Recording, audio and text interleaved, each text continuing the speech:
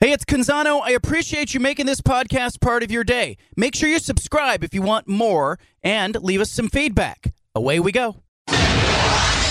Initialize sequence. Welcome to The Baldcast, a production of John Canzano's Bald-Faced Truth.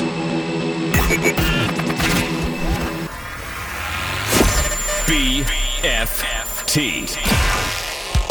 Here's John Canzano with The Bald-Faced Truth. We're being manipulated. We know we're being manipulated. Social media and the algorithms on social media, they're manipulating you.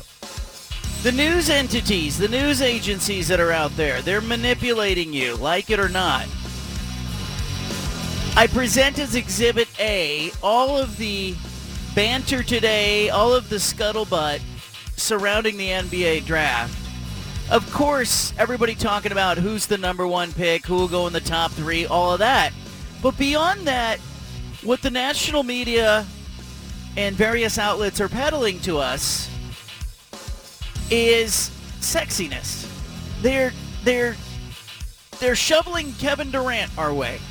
Kyrie Irving, the Lakers trading into the draft, getting the number 35 pick from the Magic. Is that a big deal? ESPN thinks so. It has one of the top headlines today. Lakers trade into the draft. Why? Because it's the Lakers. It's sexy, folks. Never mind that it's the 35 pick in this draft. A lot to talk about, a lot to dissect today, but be mindful of the idea that you're being manipulated. Bleacher Report and others telling you that Kevin Durant, Kyrie Irving, that's a big thing today. Never mind that what we're going to see really is a bunch of teams in this NBA draft cross their fingers, sign of the cross, make a draft pick, and hope that a 20 or 21-year-old kid can come in and be a worthwhile asset long term. The mock drafts are done and they're out there. But coming up 5 o'clock today, 8 o'clock Eastern, 5 o'clock Pacific time, we will see the start of the NBA draft. I feel like we're being manipulated. Peter Sampson, I want to kick this around with you a little bit. Kevin Durant, maybe he's just a guy who loves to be talked about, but some news today that, hey, there's a possibility that Kevin Durant is, quote-unquote, considering options with his future, and that could open up a trade on the Brooklyn front. Feels to me like we have the combination of Kevin Durant, Kyrie Irving, Brooklyn, major New York TV market, and the NBA draft. And maybe this is not unlike the news that we have seen on an NFL draft day where Aaron Rodgers was rumored to be at odds with the Packers and on his way out and demanding a trade. And everybody went, well, wait, he said this stuff months ago. It feels like this is a peg. It gives us a day today. There's a peg here to hang a bunch of stories on. And Kevin Durant, Kyrie Irving, become among them. The Lakers trying to fix themselves becomes among them. Never mind that the Lakers were broken for the last few months, and we all knew it. It's like it has to happen today. It's going to happen today. And by the way, Kyrie Irving, according to reports, has given the Nets a list of teams that he would consider working with. And guess where they are? Los Angeles, New York, Miami, Dallas, and Philadelphia. None of those teams have the cap space to acquire him, so get it out of your head. But it feels to me like just today is a day where, hey, until the draft happens, Peter, you're just going to see a bunch of entities and agencies manipulate people. Yeah, I mean, that's all that happens right now. It's all eyeballs are on the NBA. You get the clicks, you get the reads, you listen to the sound bites, you get other people to listen to them. And I don't think it's any accident that this coincided with the NBA draft, because either it's true and Kyrie wants to get out, which wouldn't necessarily shock me. I mean, you'd think that's crazy, except for the fact that it's Kyrie Irving, and you know that draft capital's going to need to be part of that, and here comes the draft, and you have 6 hours to basically make your move and get me. The other option is, again, with all eyes on the NBA, this is just a situation they're using Kevin Durant as leverage. Pay me, and now, oh, by the way, one of the top 5 players in the NBA, top 20 all time, you're going to lose him if you don't give me that max contract that you're hedging on. But, John, doing it today, doing it in the last couple hours, completely intentional. Yeah, and I think and I think most people know it, right? I think my mother, she's on Facebook, and I think she's well aware that she's being manipulated by the algorithm. She just gets stories that, whatever her friends are into, that's what gets pushed on her timeline. I think the NBA does the same thing, or the news entities especially do the same thing on a day like today, where they just fill in major star, fill in major network, major market. And aside from the conversation that we're having about the top 3 picks in the draft or what the Blazers can do, every other story is about a major market or a star, retread star that we've heard about. And I don't expect that you're going to see Kyrie Irving and Kevin Durant stay in Brooklyn forever. But I also think there's some Blazer fans who are emailing me and messaging me and going, hey, are the Blazers a player here in this thing? And I have another friend who, I was not even aware that Bleacher Report put it out, but it really doesn't cite any sources. It's just kind of speculating, spitballing while we wait for the draft to happen. Yeah, I mean, it's all, if you really sit back and look at it objectively, it's all just noise. I mean, it makes sense why it's happening. You can sort of look at it from, Durant's perspective, the team's perspective, the, Kyrie's perspective, but ultimately look at it from the media entities, from the website, from the Twitter account's perspective. This is the day to boost your numbers, to take advantage of the major interest. And of course, you hit it right on the money. Well, where are the cities? Oh, LA. Oh, Miami. Oh, of course, all these, Philly, who could still potentially be a contender. None of it's an accident. Let's talk about what the Blazers need to do. I posted on my Instagram today a little reel where I talked about what the Blazers need to do in the draft. If you're following me on Instagram, you know where I'm headed here. But if you are a Blazer fan, I said it on yesterday's show, I think the goal for this season, get it out of your head if you're saying Blazers in the Western Conference Finals or Blazers in the NBA Finals. Let's not make that leap right now. I don't think it's realistic to make until we see a Blazers team that we could all foresee as a top 4 seed in the Western Conference. They're not at that point right now, even with the move that they made yesterday, trading for Jeremy Grant and giving up very little short-term. And it is a win now move that mortgages a little bit of their future, but not a lot of their future. I like the move. The more I looked at it yesterday and into the evening, I said, if you're a Blazer fan, you have to love this move. Jeremy Grant's coming to town.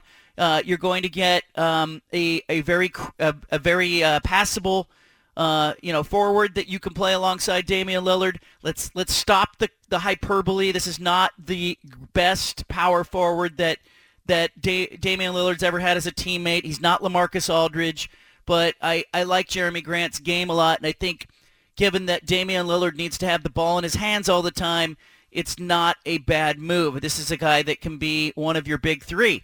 That said, Peter, the goal for this Blazer team in my eye is be entertaining and be fun next season. How many moves are they away from being entertaining and fun? I think they're just one move away. And the thing is, having a top 7 pick, look, you're either going to get a guy that's going to give hope to the fan base, whether realistic or not. If you make a move, say, for an OG Anunoby, who I think it would be a perfect fit and would really, go a long way along with Grant towards making the team not a finals contender by any means, but you're talking just fun. Yeah, just want them to be fun. Fun, and you can get to the second round, but also the hope of just drafting a guy like a Shaedon Sharpe or a Dyson Daniels. People get excited about the young guys, especially when they have that raw potential. Either way they go, it sounds crazy to say with all the mess at one center court, the Blazers are in kind of a can't-lose situation today. They're playing with house money. Yeah. And I was thinking about this too. I'm framing it with the potential sale of the franchise that we all know is coming down the pipeline. And I got to thinking about this, and I got to thinking about, if I am a potential buyer or a bidder on the Blazers, what do I want to see? Well, I want to see the arena filled up. I want to see some enthusiasm. I want to see some hope. I want to see a little bit of energy around. So it does make sense to me that they would make some moves that mortgage a little bit of their future in exchange for getting a player. Now, OG Anunoby, give me an idea of what kind of player he is, Peter. He comes from Toronto. Why do you think he fits alongside Lillard and alongside Jeremy Grant? Man, he is the 3, the small forward, the true wing that the Blazers have always been missing. Aminu and Harkless and Evan Turner and all those guys, Alan Crabb. Despite being pushed out, and the only reason he's sort of being pushed out of Toronto, it's because Scotty Barnes emerged. He was almost Rookie of the Year. He's a multi-tool player, and Pascal Siakam, who's All NBA. They already have wings, but OG Anunoby, man, he's a slasher. He's a good 3-point shooter. He's a great, versatile defender. Really good defender. Yeah, you match him and Grant with Nurk in the front court. That's a good defensive squad. Does it concern you that he has not been able to stay on the court? This is a guy. He's played 91 games in the last 2 seasons combined. He's only reached the 70-game mark once in his career.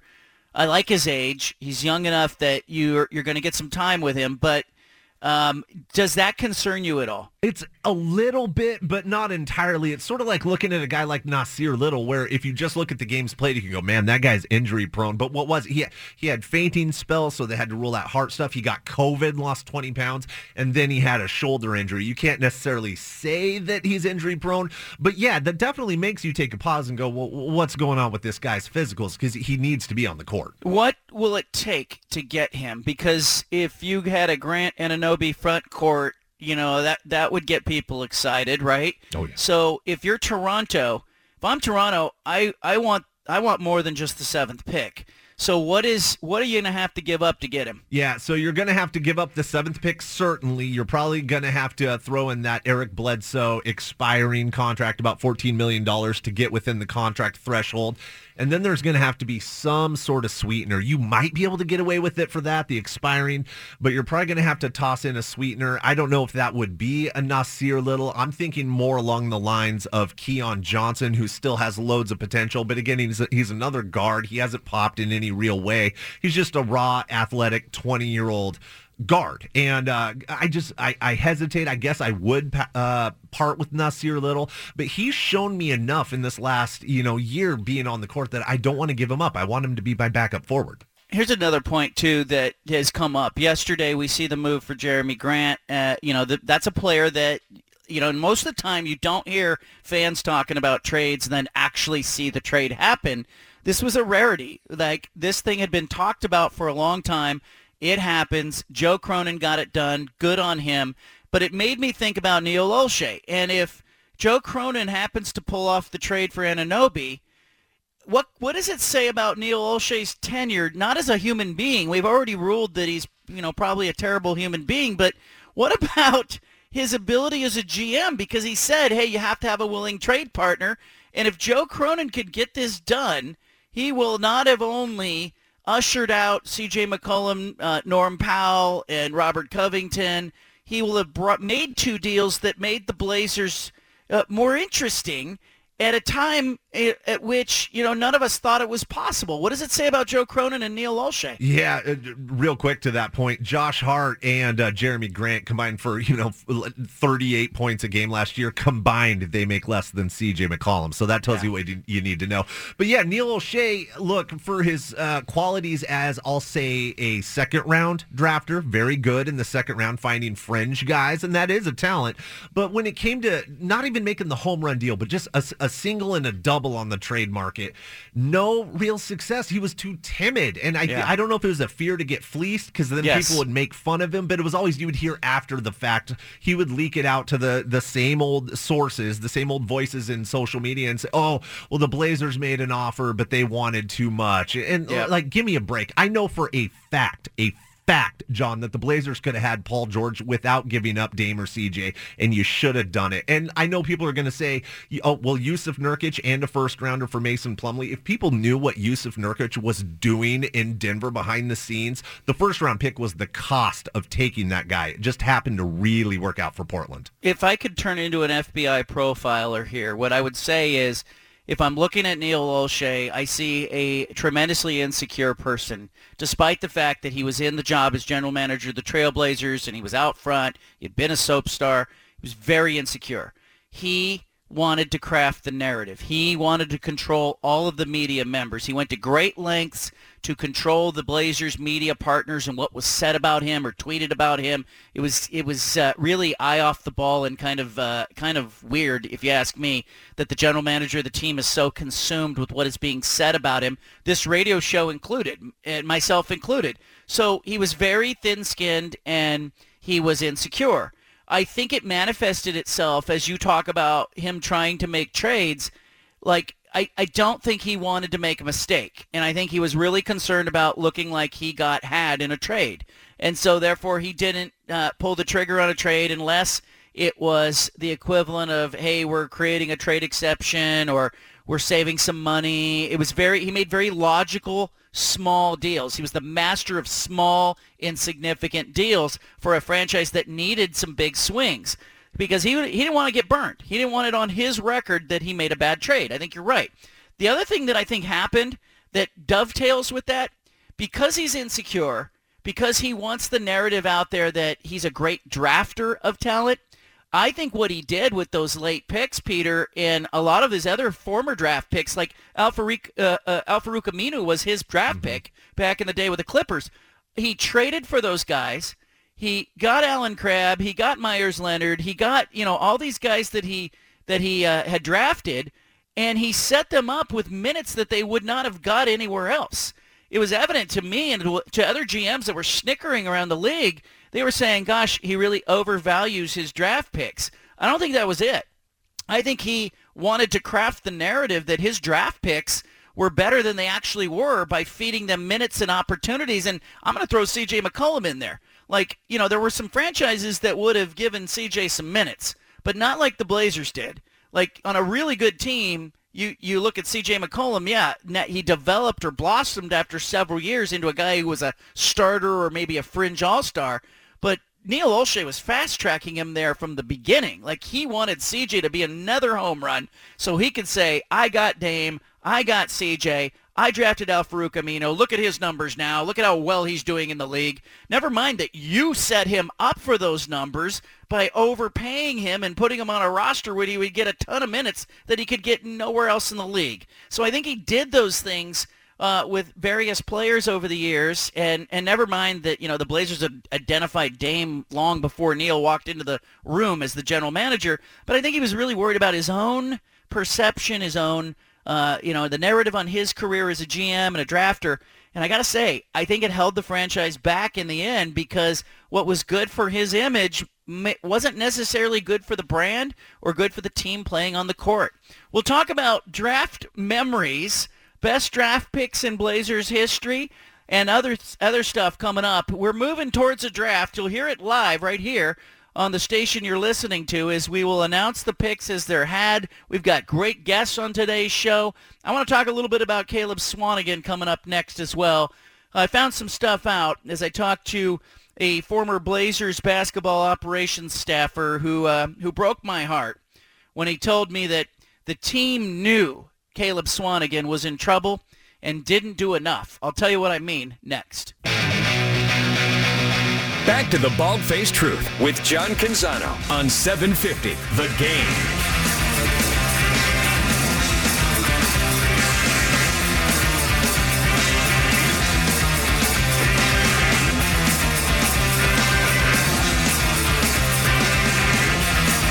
Most of you know that you can read me exclusively now at johncanzano.com. That's where I'm writing. I had a piece this morning on Caleb Swanigan, who joined the Trailblazers in 2017, drafted out of Purdue. He already had a difficult life as a kid. His father was addicted to crack and struggled with drug abuse. Was extremely overweight. He weighed more than 500 pounds. And he passed away when Caleb Swanigan was 14. Caleb's mother had 6 children. He moved in and out of homeless shelters as a kid. He attended 11 different elementary schools. He got to the 8th grade. He was 6'3", and he weighed almost 260 pounds. And he was giant. He did align himself with a high school coach who really benefited him and helped him and adopted him and became his agent even as he went off to pursue an NBA career after being a McDonald's All-American as a high school kid and also Mr. Basketball in the state of Indiana. Caleb Swanigan went to Purdue, for crying out loud, because people in Indiana take care of other people in Indiana, and the people there loved it. I covered Purdue University as a beat reporter years ago, and I can just tell you that the fan base in Purdue reminds me a little bit of Washington State and Oregon State with a Big Ten flavor. Just same mentality. You know, they're not Indiana. They're not Notre Dame. They're Purdue. It's a substance thing. And Caleb Swanigan joined the Blazers, and I had a guy who was a longtime NBA executive reach out to me after the Blazers drafted him late in the first round in 2017, and he said, oh, Blazer fans are going to love this guy. I remember Caleb Swanigan going to Summer League and talking about what was important to him. Here he is. Win the championship this year. I mean, I don't go anything to win. I know a lot of guys want to go in second year to get shut down. I don't want to be shut down this year. I want to play. It's high-level basketball against high-level players. I can't simulate that ever. So it's an opportunity to play with a crowd and get real feel. So I want to play every game that they'll allow me to play. I want to play all of them. He wanted to play them all. Think about that. I was thinking about that today as I wrote about Caleb Swanigan at johncanzano.com. I'm not going to get into the full story, but a Blazers basketball operations staff member reached out to me. And this is not somebody I was close with. Okay, so you can tell this was something important to the individual who was reaching out to me. And I had made a comment the other day on the radio show and also on Twitter that, you know, it was sad to me that Caleb Swanigan passed away at the age of 25, but I also feel like if Caleb Swanigan could play better, the Blazers would have been around him in a supportive way that they were not around him at the end here.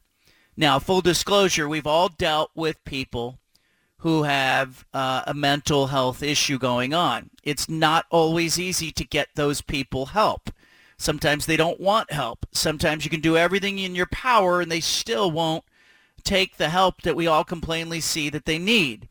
It's tough. I mean, this is a challenging thing. So I'm going to ask a question, but try not to point an accusing finger. Should the Blazers have done more to help Caleb Swanigan? That staff member told me they didn't do enough. And he said we didn't do enough to help the kid. He said nobody cared about anyone's well-being at the time. We should have done more to help the kid. He told me that, you know, people will remember Swanigan being drafted by the Blazers.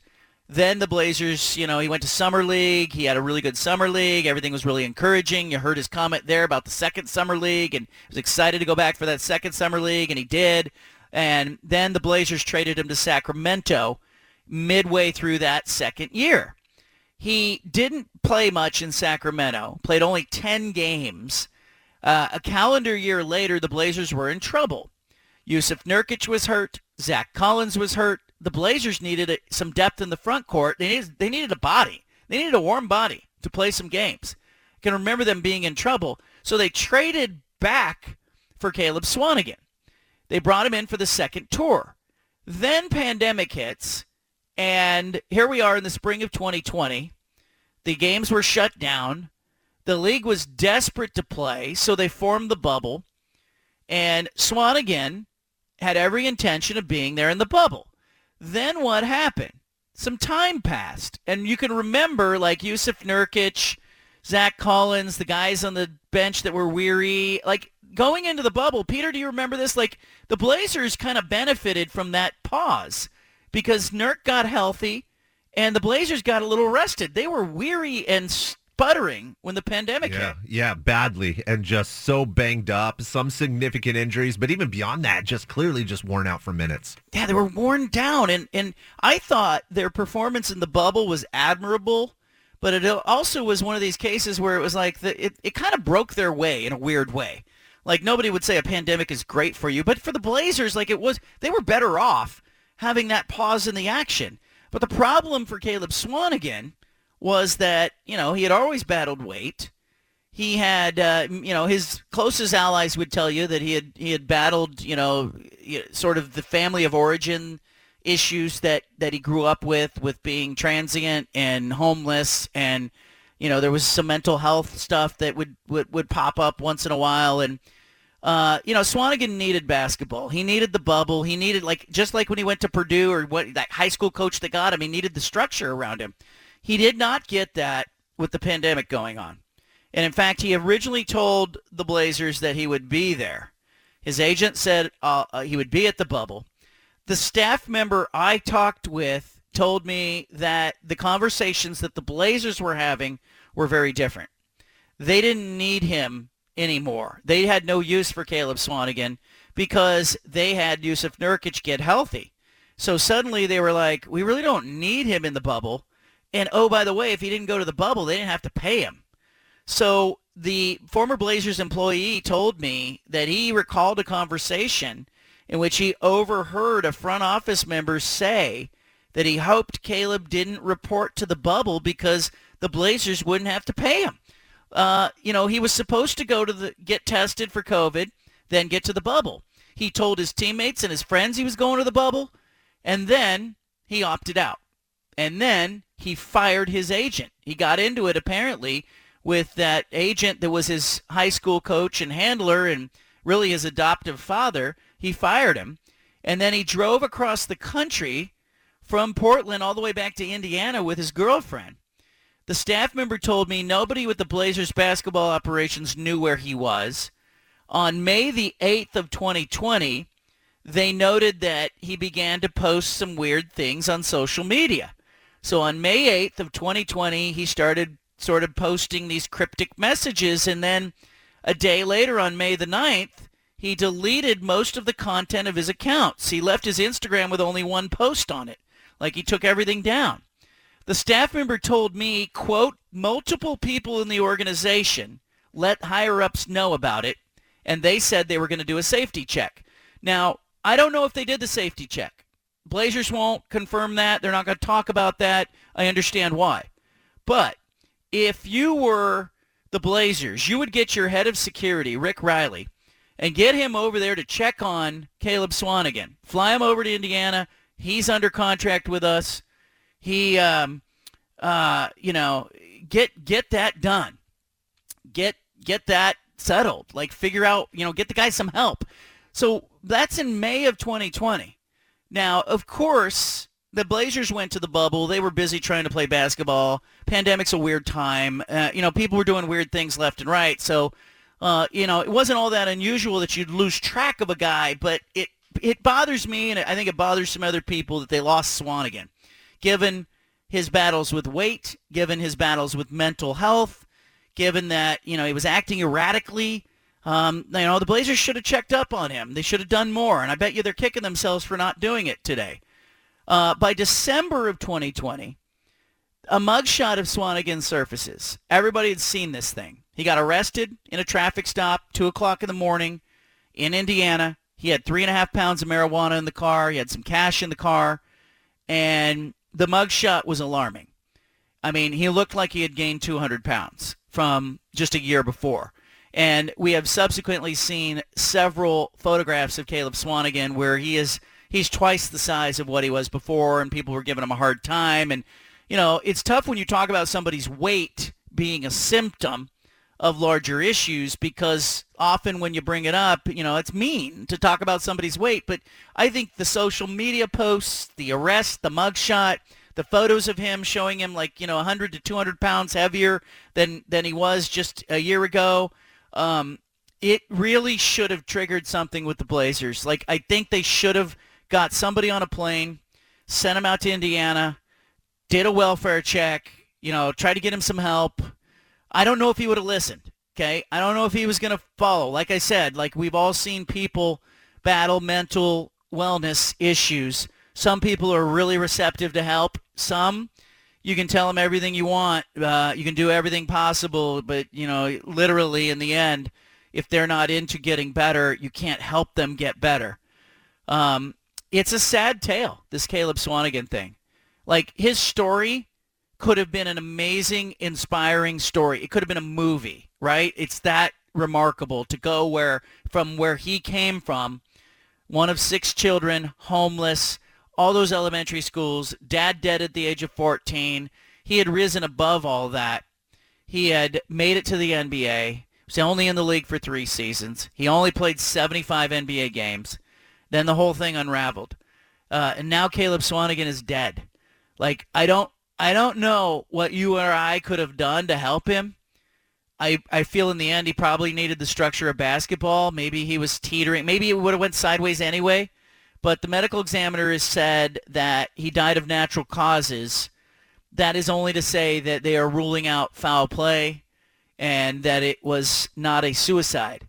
So I fear what we're going to learn after the autopsy comes out is that it was either Caleb Swanigan in an overdose situation or he frankly had health issues that were related to his weight gain that just made living impossible and cost him his life in the end. But at least one Blazers employee, high-level basketball operations employee, told me that he felt like the team didn't do enough. I said, who was responsible? Who do you blame? And he said, everybody, the whole franchise. It's a sad story. Leave it here. You got the bald-faced truth.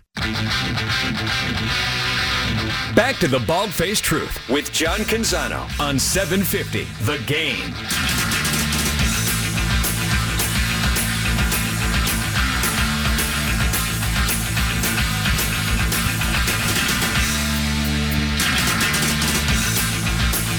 NBA draft on today. I think it's exciting. I always like draft day. Love draft day. We've had some big-time draft picks that didn't work out in the Portland market. Is it worth talking about that? Do people get tired of talking about, with the number 1 pick, the Portland Trailblazers select Greg Oden from, do people get tired of that, Peter? Yes. At least Weary?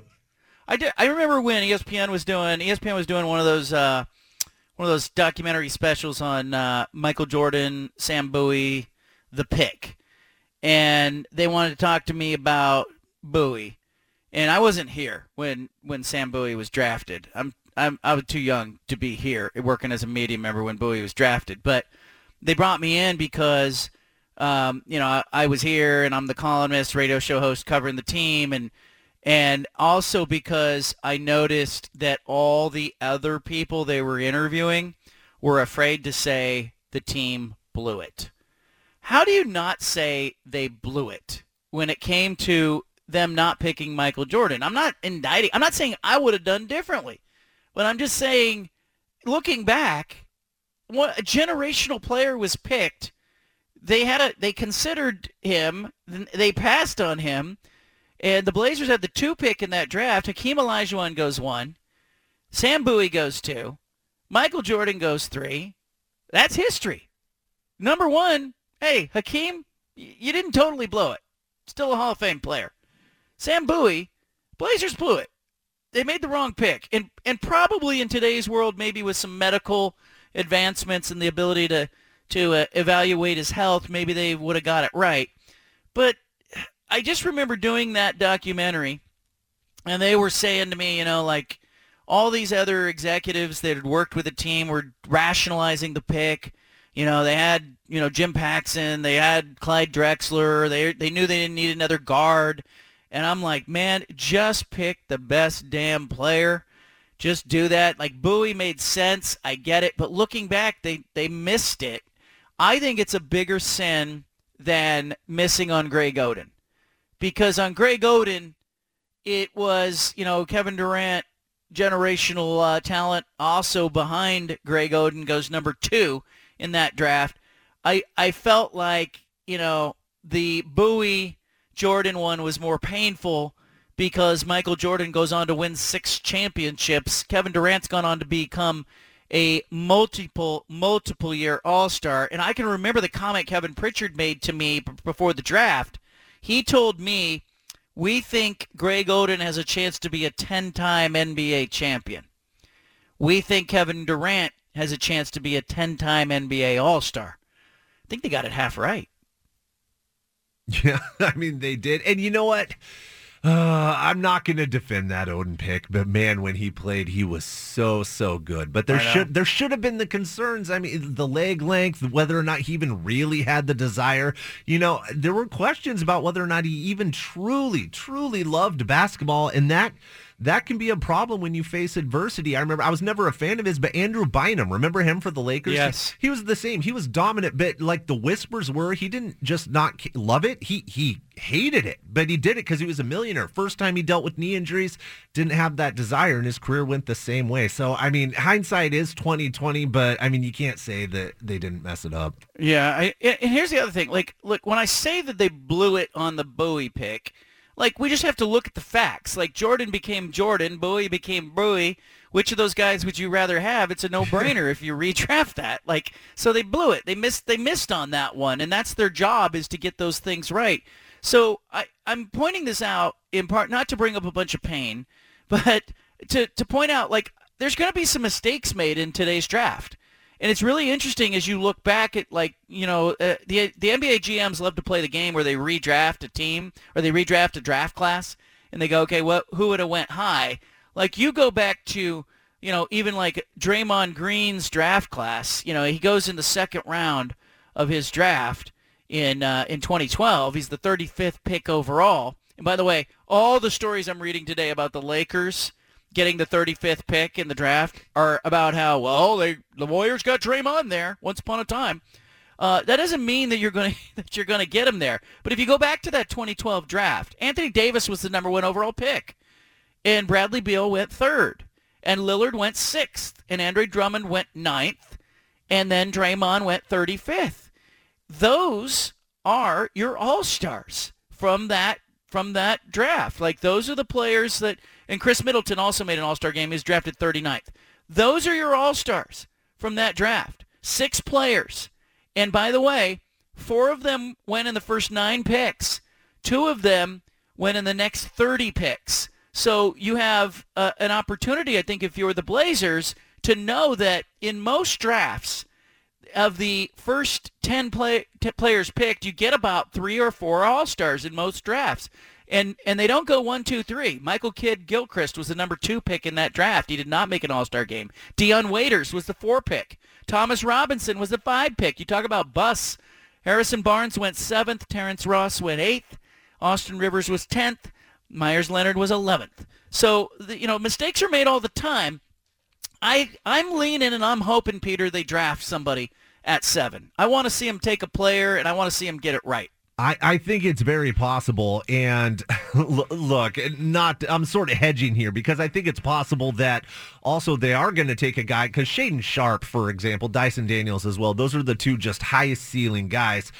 You build towards the future, but also, look, if you're really going to go big game hunting, and we talk about it all the time, if you're going to get a star player, you have to, quote-unquote, take them hostage, right? You can't do that until after the moratorium ends. That's going to be like 6 weeks from now. You want to have that asset armed and ready to go if you're going to make that move, and if nothing works out, well, hey, we have this sky-high talent just sitting here waiting to develop. Yeah, I think that is my hope for this team this day.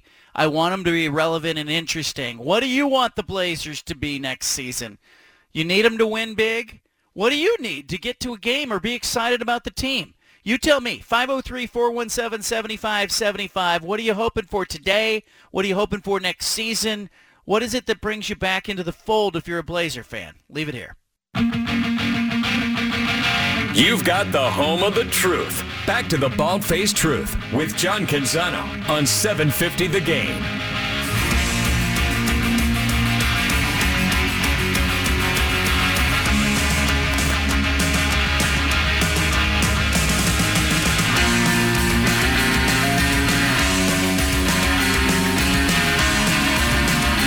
Draft day, always exciting to see what the NBA teams are going to do. Something that happens today will shape the near-term future of the NBA, maybe the long-term future.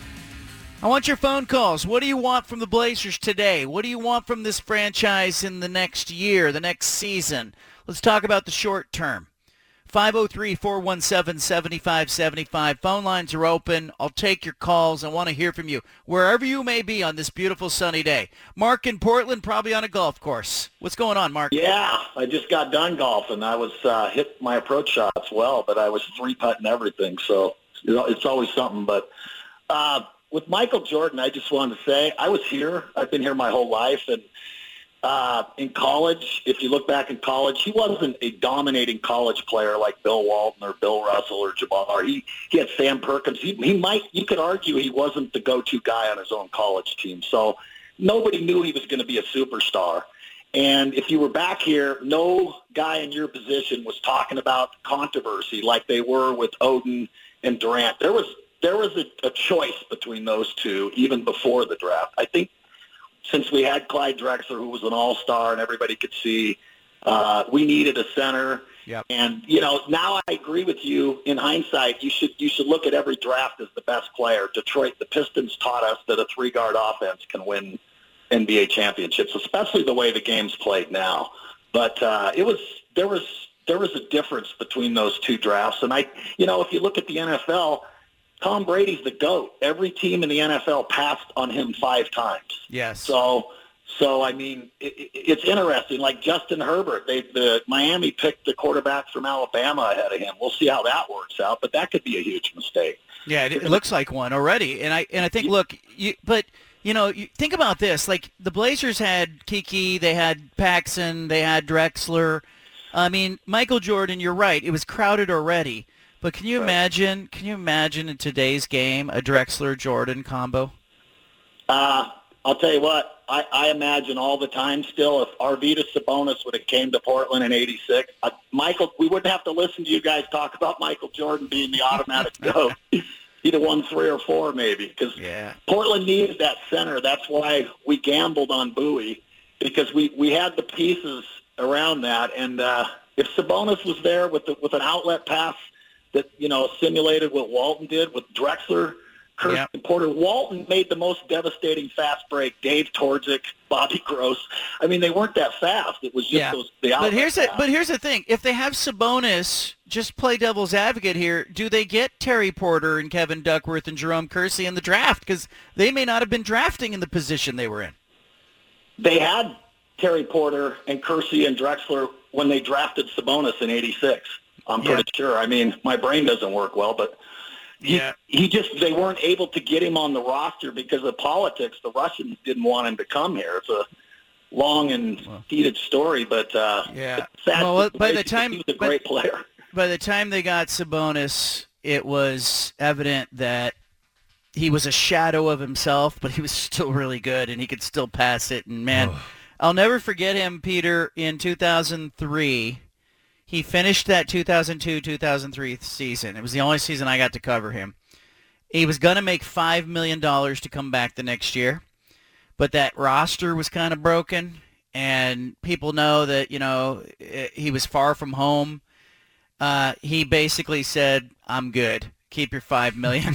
He did. You know what? Come back. Play with Ruben Patterson. Yeah, I mean, I remember the infamous game watching Rasheed throw the towel in his face. I mean, Sabonis was so disrespected. And we talk about Jordan as the what if. I mean, really, what if we had just called tails and just gotten Hakeem Olajuwon, which would have kept Drexler here longer, too, because they wanted to play together, redo Phi Slamma Jamma. But, man, if you ever see that old, snuck-out footage of Sabonis from 86, 87, it's unbelievable. It's unbelievable.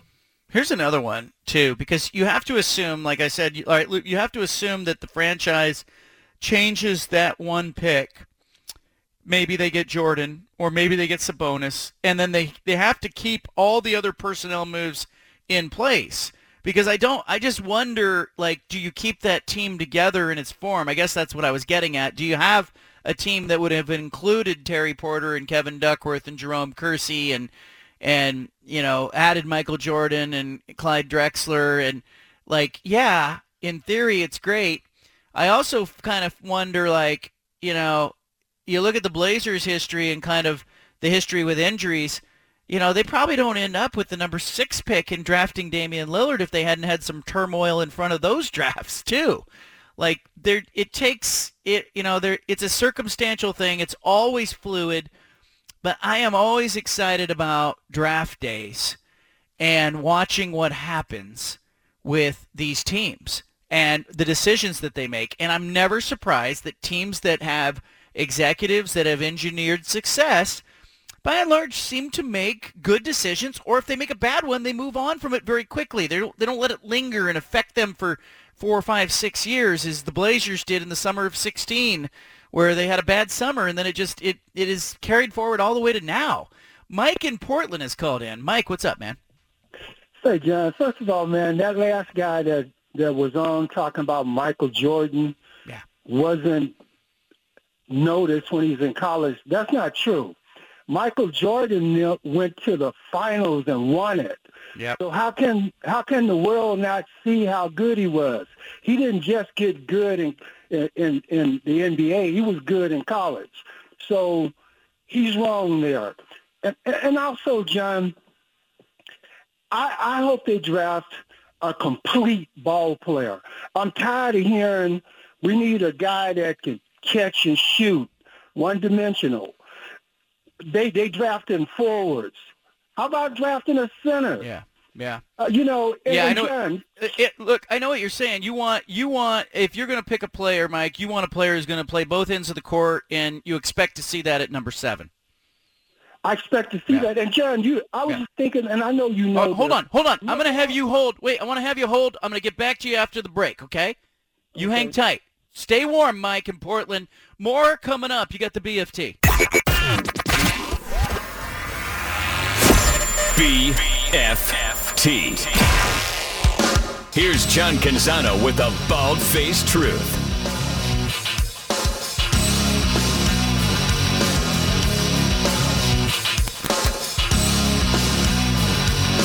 Mike in Portland got cut off at the end of last segment. He was talking about what he wants to see the Blazers do tonight.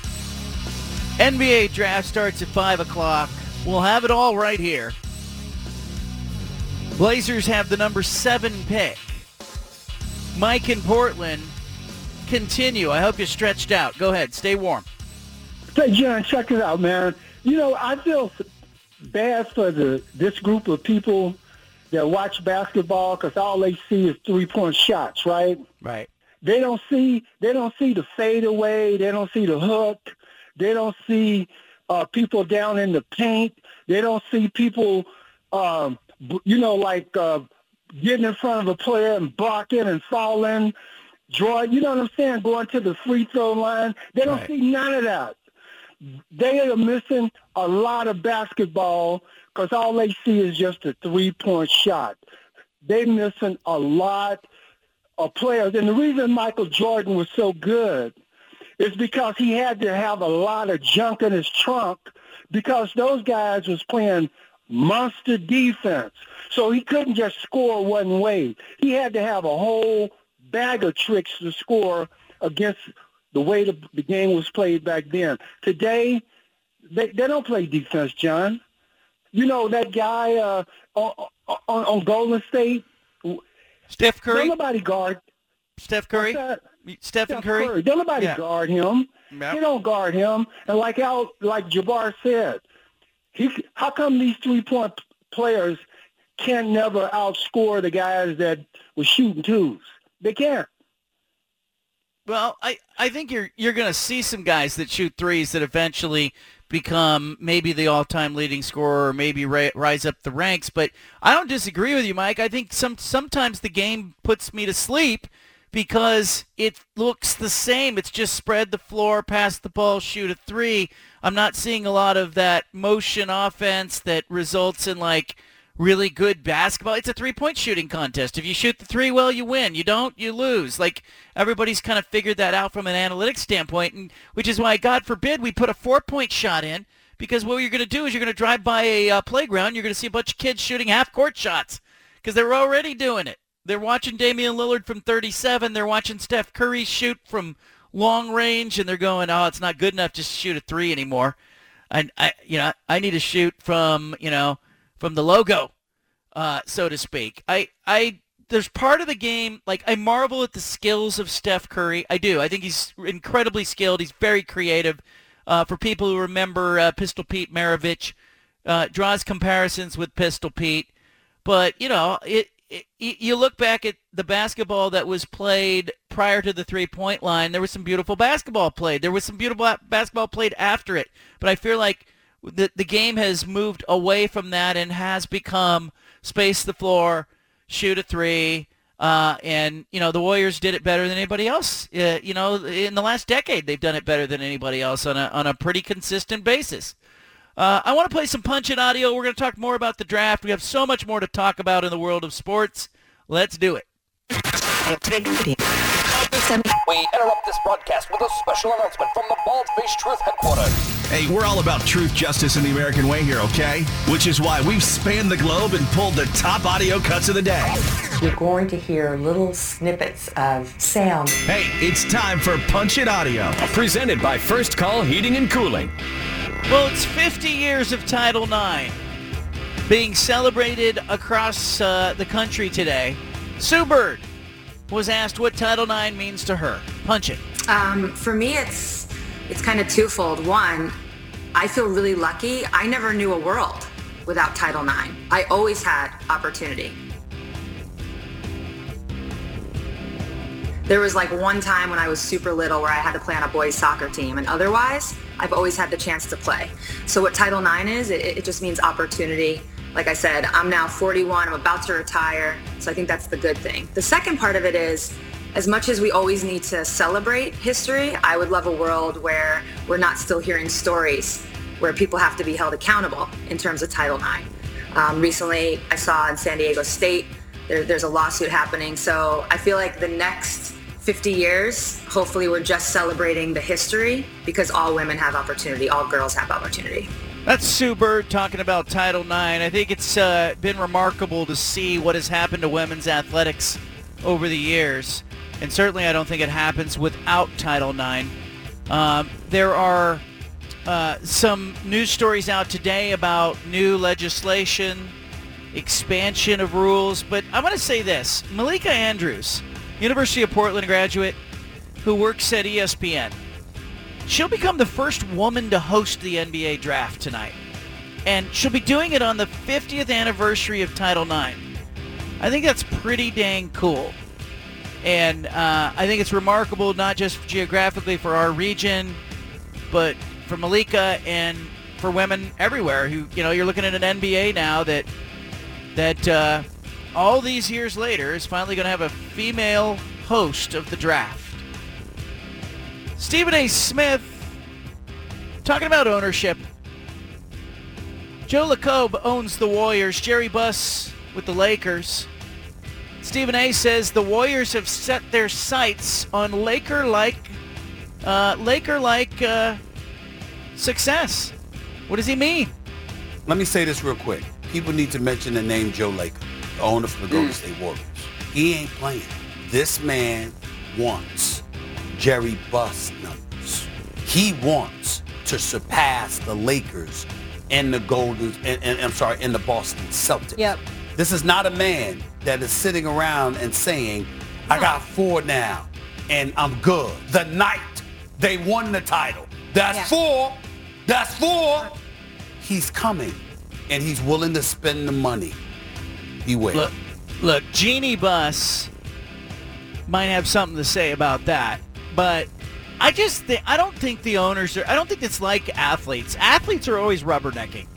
I don't think the owners in this case, Golden State, is looking over at the Buss family and the legacy of Jerry Buss and Jeannie Buss and going, hey, we need some of that success. Because that Lakers story, it's like an empire. The rise of an empire, the fall of an empire, the drama of an empire. You don't necessarily aspire to be that if you're the Golden State Warriors. All you have to do is be yourself. They have had incredible success in this last decade. And it coincided with, Joe Lacob buying the team, becoming the controlling owner of that team. Chet Holmgren, Gonzaga big man. Got some questions about his game. Matt Norlander joined the Jim Rome Show to talk about Chet Holmgren. Punch it. He's super dedicated profile you're so generous to mention, Jim, like I don't believe there's a player in this draft who is more obsessed with basketball and absolutely dedicated to being coached than Holmgren. I think that's an important thing to know as well. Like he wants no platitudes. He wants none of your compliments. He doesn't want to hear any of that stuff. He wants to live in a gym. It got to the point, Mark, you told me, where they had to like seriously go to him and be like, no, Chet, you don't understand. We're not allowing you back in the gym right now. You have to give your body rest. And he would still try and find ways around it, go to an assistant and be like, man, just come get some shots up with me. Like, that's a good thing, but at the same time, he's still got to learn to do what you want to do. There's a certain science to developing your body and not overdoing it there. And because of that, it's why, front offices are really taken with him. But there's still hesitation, and I get it. Like, I get the jokes are going to be flying because of how he looks, but he's an awesome competitor, and I will be fascinated to see how his career goes from here because, again, never seen a guy like him. Yeah, you haven't seen a guy like him, but you've seen some similarities. He's 190 pounds, 7 feet tall. He has to run around in the shower to get wet. We know that. There's your first joke. But, look, Jabari Smith is going to go to Orlando at number 1. Chet Holmgren's probably going second to Oklahoma City. Paolo Banchero is going to the Rockets at 3. If I'm predicting a bust among those 3, like, I would bet Holmgren is the bust. Like, if I had to pick, you have to pick who's going to be the bust in those top 3. Peter, is there any hesitation, or do you go Holmgren as the biggest risk?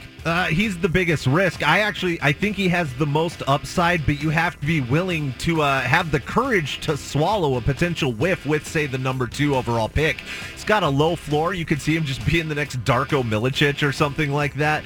But, I mean, look, if he actually is able to adapt, put muscle on his frame, I mean, he could be Giannis-esque. It's a risky swing, though. Zach Collins scares me. Yeah.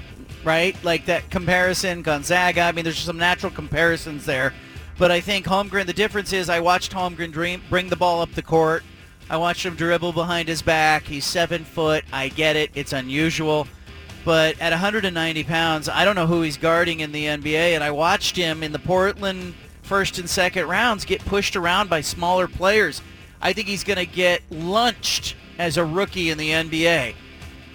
Can he stick it out and become the kind of player that develops? Jalen Rose thinks so. He thinks Jalen Rose thinks that Orlando should take Holmgren at number 1. What's he talking about? Punch it. Orlando, for a team that's drafted so very often in the lottery. Mm-hmm.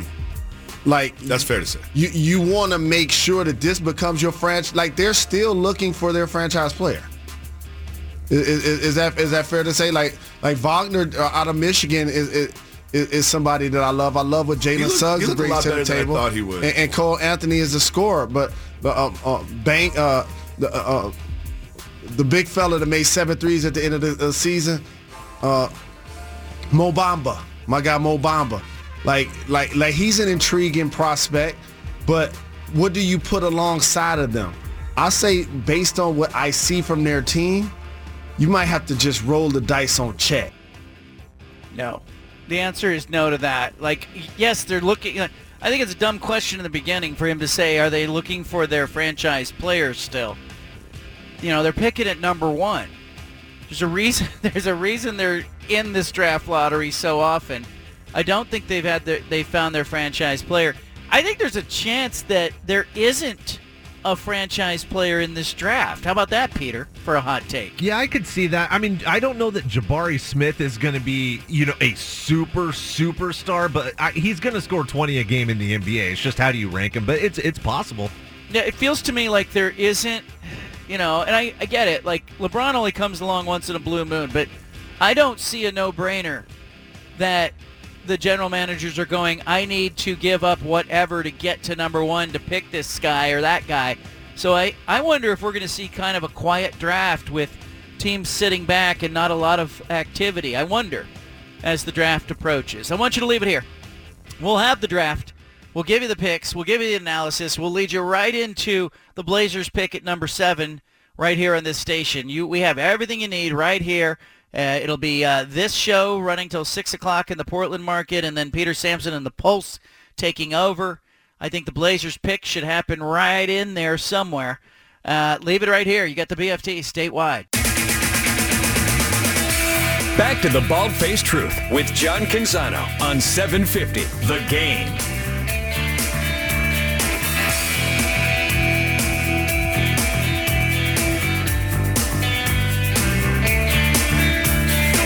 NBA draft coming up tonight, 5 o'clock.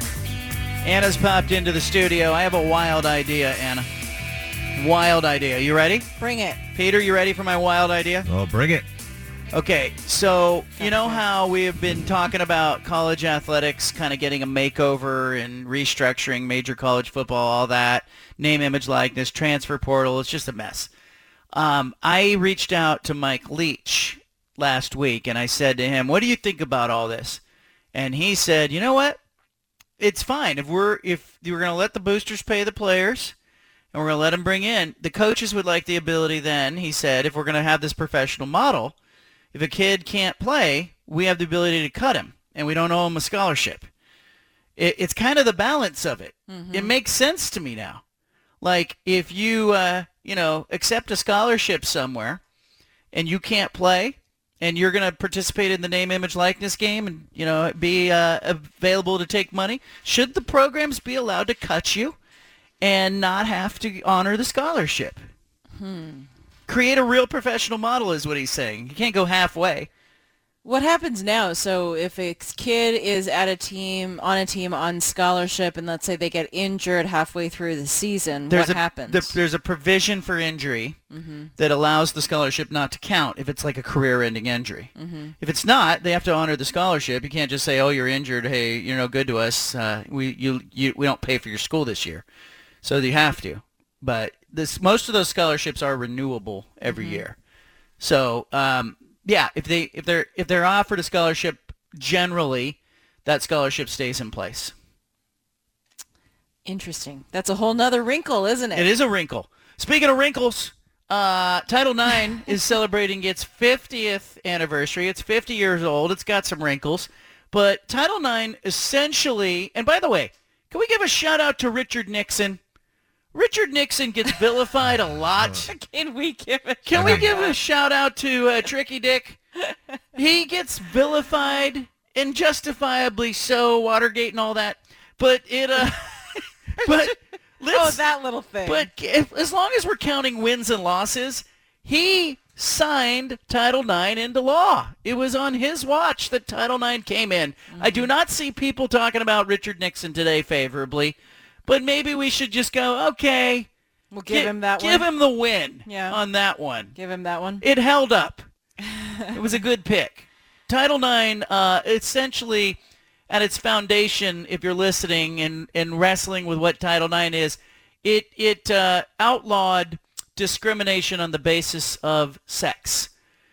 So it was supposed to get rid of sex discrimination and provide opportunities for women in schools and whatnot, but they thought it would happen overnight. It has been a long haul, but certainly as a dad to 3 girls, I look at this and I go, hey, this should have been a no-brainer 50 years ago. It's a no-brainer today. This makes sense to me. I love that Malika Andrews is going to be hosting the NBA draft tonight. I mean, I think that's she's from Portland, or at least she graduated University from of University of Portland. Right? Yeah. Didn't she come and job shadow on your show? She just came in. She's really smart. I'll give her this. I got a call from Mark Spears, who was at ESPN at the time, and he said, hey, this kid at University of Portland, she's got a bunch of talent. She would just like to come in and talk with you for a few minutes. So she came down to the radio station. She walked in. She was not interested in job shadowing, doing whatever. She just asked good questions. Yeah.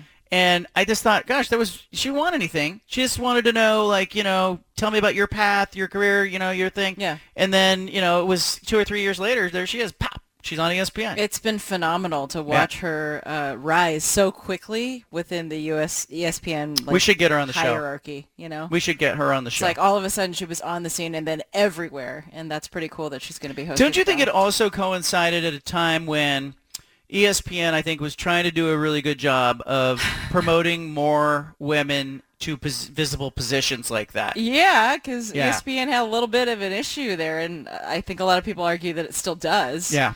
So sure, like I don't think that has hurt, but I think she's talented in her own right. Yeah, no, I'm not saying she's not talented. I'm just saying like it was one of those things where like opportunity met opportunity. Sure. Like she was blossoming at the time at which ESPN was looking for somebody who's talented. Boom, she's there. And I think that's good. As a woman, Anna, Title IX, do you think back to, because you didn't grow up at a time where there weren't sports. But I remember, my Aunt Marlene, we've talked to her about this. There were no opportunities. She couldn't even be a broadcaster. There were no women on TV at the time. Yeah, I know. So I am grateful. Like, I didn't live and walk through that, but I am grateful for the opportunities it's provided, because it is only when you talk to the women who have experienced it firsthand and, had to fight that much harder for the ability to even play sports or to receive scholarships for sports that you really appreciate the impact of what happened 50 years ago. An opportunity is a wonderful thing. But obviously there's still work to be done. I mean, we saw that as recently as, the most recent videos with the differences between what the women were getting with March Madness and their workout rooms and just kind of the accommodations that they were given compared to the men. So the work is not over, right? See, and I wrestle a little bit with all of this, not that part of it, but okay, I think that some things are just, it's silly. It's silly to have 2 weight rooms at the same Final Four and have one of them be really nice and spacious and have a lot of equipment, and the women's to not. Yeah. That's just silly. That's right. Common sense. Right. It's silly to me that the MLS players travel via charter, and the players of the parallel league, the NWSL, the women of that league don't. They fly commercial. We found that out. We talked to Morgan Weaver just last weekend, the Thorns player, and she was saying like that's a real issue, because when they travel for a game, they have to play a game, and then they have to sit in that city. They do not get to come home. They have to travel commercial the next day through TSA, through the airport. They get home a day later. That doesn't afford them the same sort of training schedule, right? We all know what it's like to travel. Sometimes it sucks to travel, right? And you have to work. It's terrible. Yeah. But here's where I start to veer away from it. Even within, like, let's just use the NBA, NFL, Major League Baseball as an example. We have a bunch of men that are playing these games. Sure. Even within individual locker rooms, there are very different ways that players are treated. Star players get star treatment. Barry Bonds, when he was with the Giants, he had 2 lockers. He had an easy chair. He didn't have to take batting practice if he didn't want to. He was going to be a Hall of Fame player had he not used the cream and the clear. He was going to be one of the greatest players ever, and the team treated him very differently than maybe like a rookie infielder who they required to do X, Y, Z, and who, by the way, was making a fraction of what Bonds was making. There's a real difference in the locker rooms. And I think it's kind of interesting that we're all now talking about like name, image, likeness. How is that going to change the culture of a locker room? Hell, we have locker rooms in the NFL where one guy's making $30 million and the other guy's making $1 million. Right. So it doesn't seem to cause a problem there, but we're worried about it. And there's real inequity even within men's sports. If you bounce from sport to sport, you talk about what the average player makes in MLS versus another sport, and nobody says anything about that. But then we look at women's sports, and I don't think you have a comparison to the NFL. Like, there's no league that makes the money that the NFL makes that is an equivalent league that is comprised of women.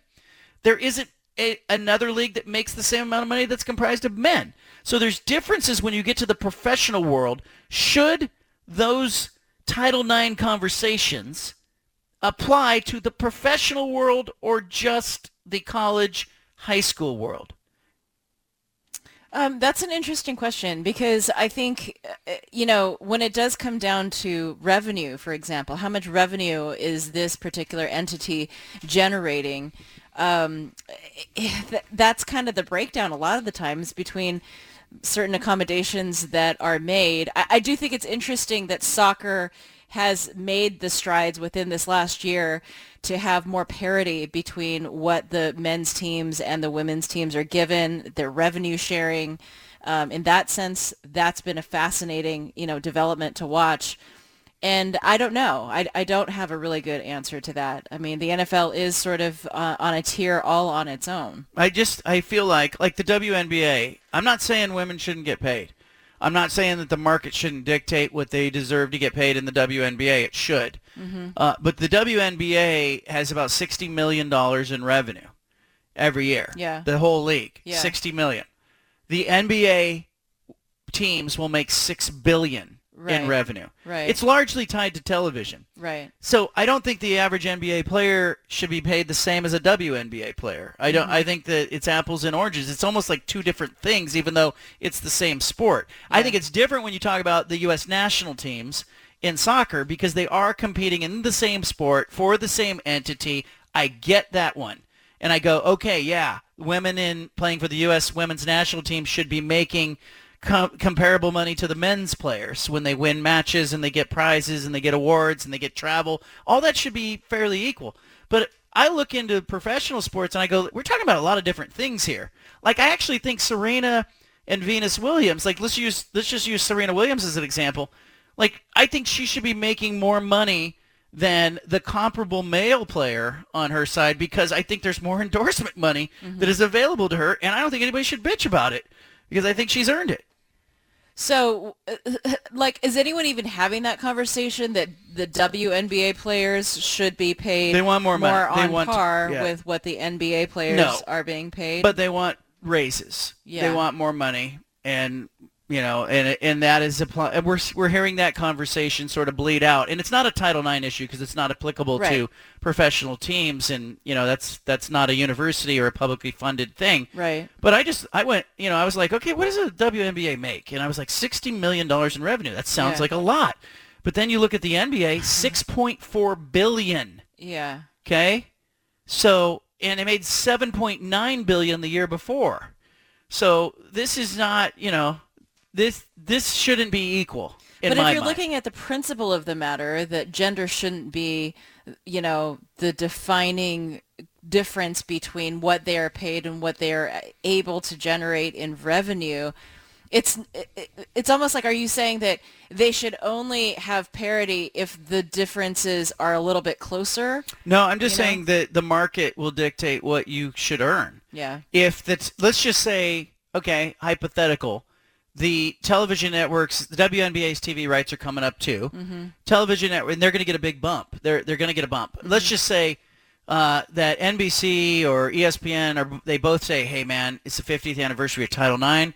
We got to have the WNBA on our station. We want the rights to that. And they get in a fierce bidding war. Mm-hmm. Let's just say it gets out of control where like they end up at $8 billion of total revenue. Mm-hmm. Okay, now you have $8 billion to play with. Yeah, disperse that to players who are doing the work and are on television and earning that money. Yeah. But until you get there, I just think you have to kind of scale it as a business and go, look, the WNBA cannot afford to pay players like the NBA plays them. Right.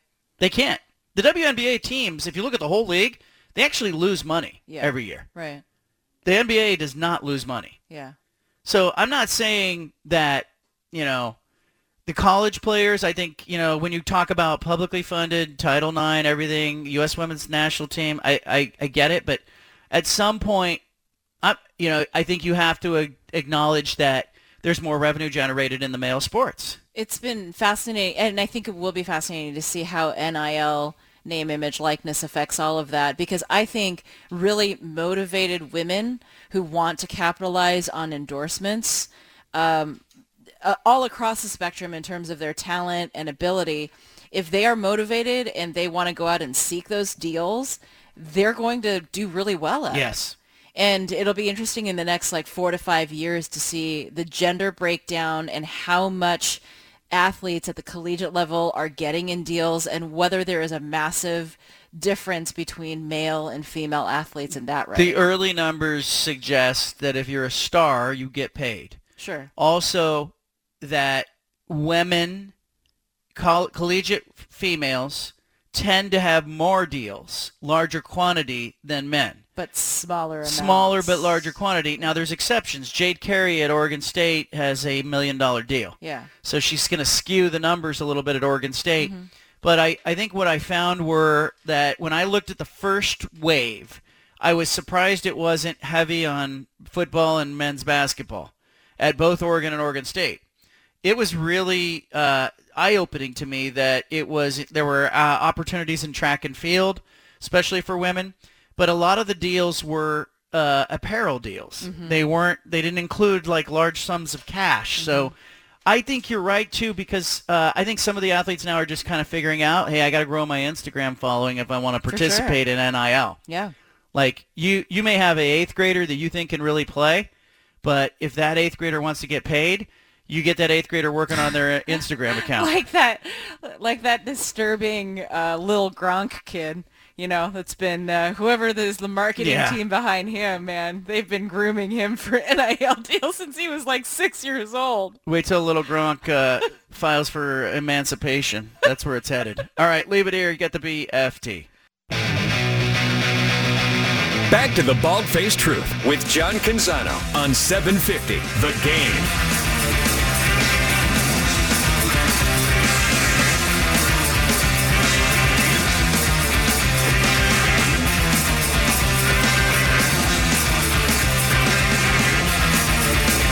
Well, the draft is going to happen, NBA draft. But I already have some breaking news in the sports world.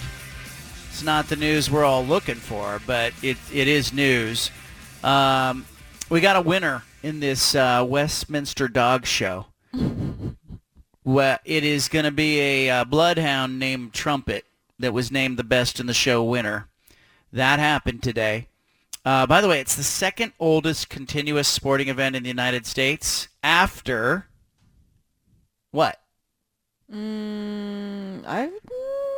Second oldest continuous sporting event in the U.S. after the Kentucky Derby? The Kentucky Derby is correct. There you go. Wow, okay. 4-year-old Trumpet is the winner. Right.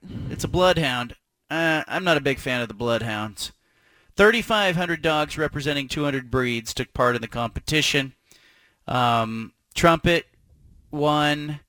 Trumpet beat out the Maltese and the French Bulldog and the German Shepherd. And it beat out the NFL's Morgan Fox's little French Bulldog, too, Winston. Yeah, huh? Winston. He was in the running. He was in the non-sporting competition. Non-sporting. LA Chargers defensive lineman. Yeah, there you go. All right, Anna, you grew up here in the Portland metropolitan area. You've seen some things when it comes to the NBA draft. Tell us what it's like to be a Blazer fan. It's painful. It's sometimes joyful, but it's been just real painful over the course of my life. Would you pick it any different way? Peter, how about you? Do you relate to that? Yeah, it's painful.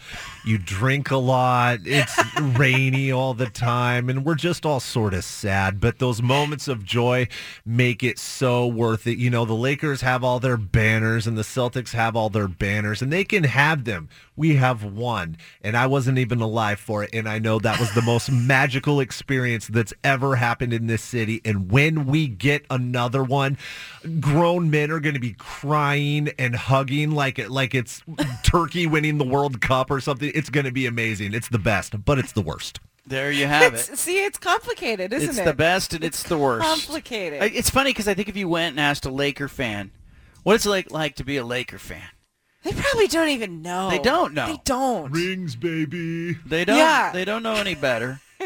But if you ask them what it's like to be a Laker fan, they'll say, "Hold on, I'm pulling on my Warriors jersey right now." That's what they would say. That's what they would say. Front runners. Here's a big another win in the world of sports today.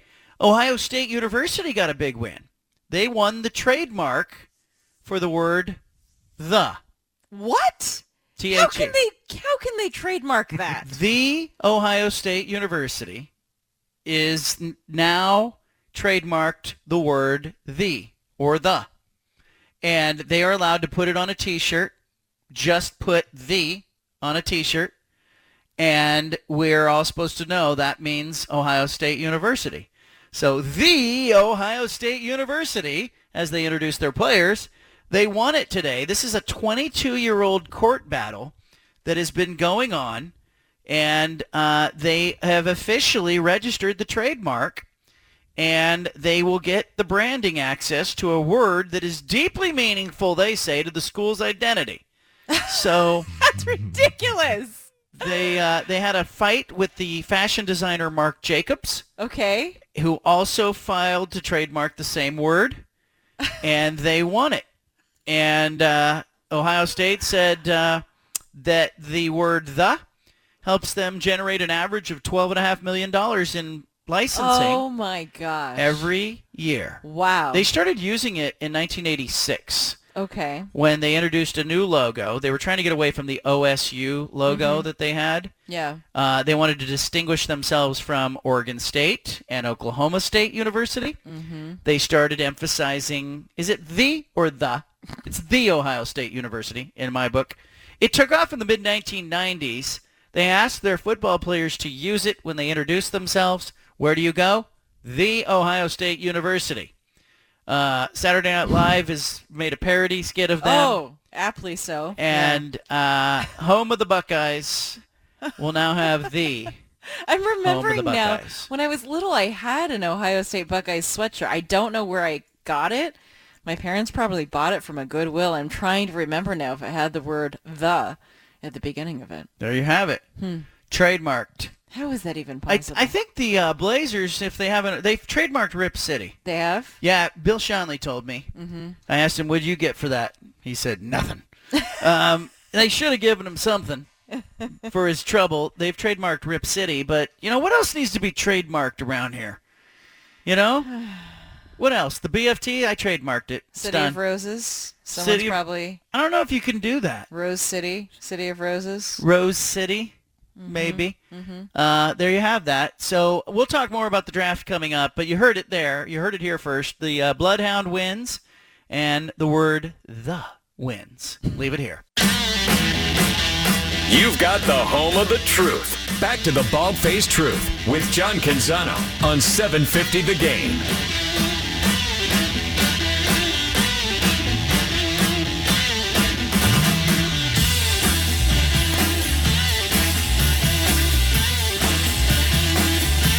You got the BFT. I'm in studio. Anna, my wife, is here. Peter Sampson in the control room.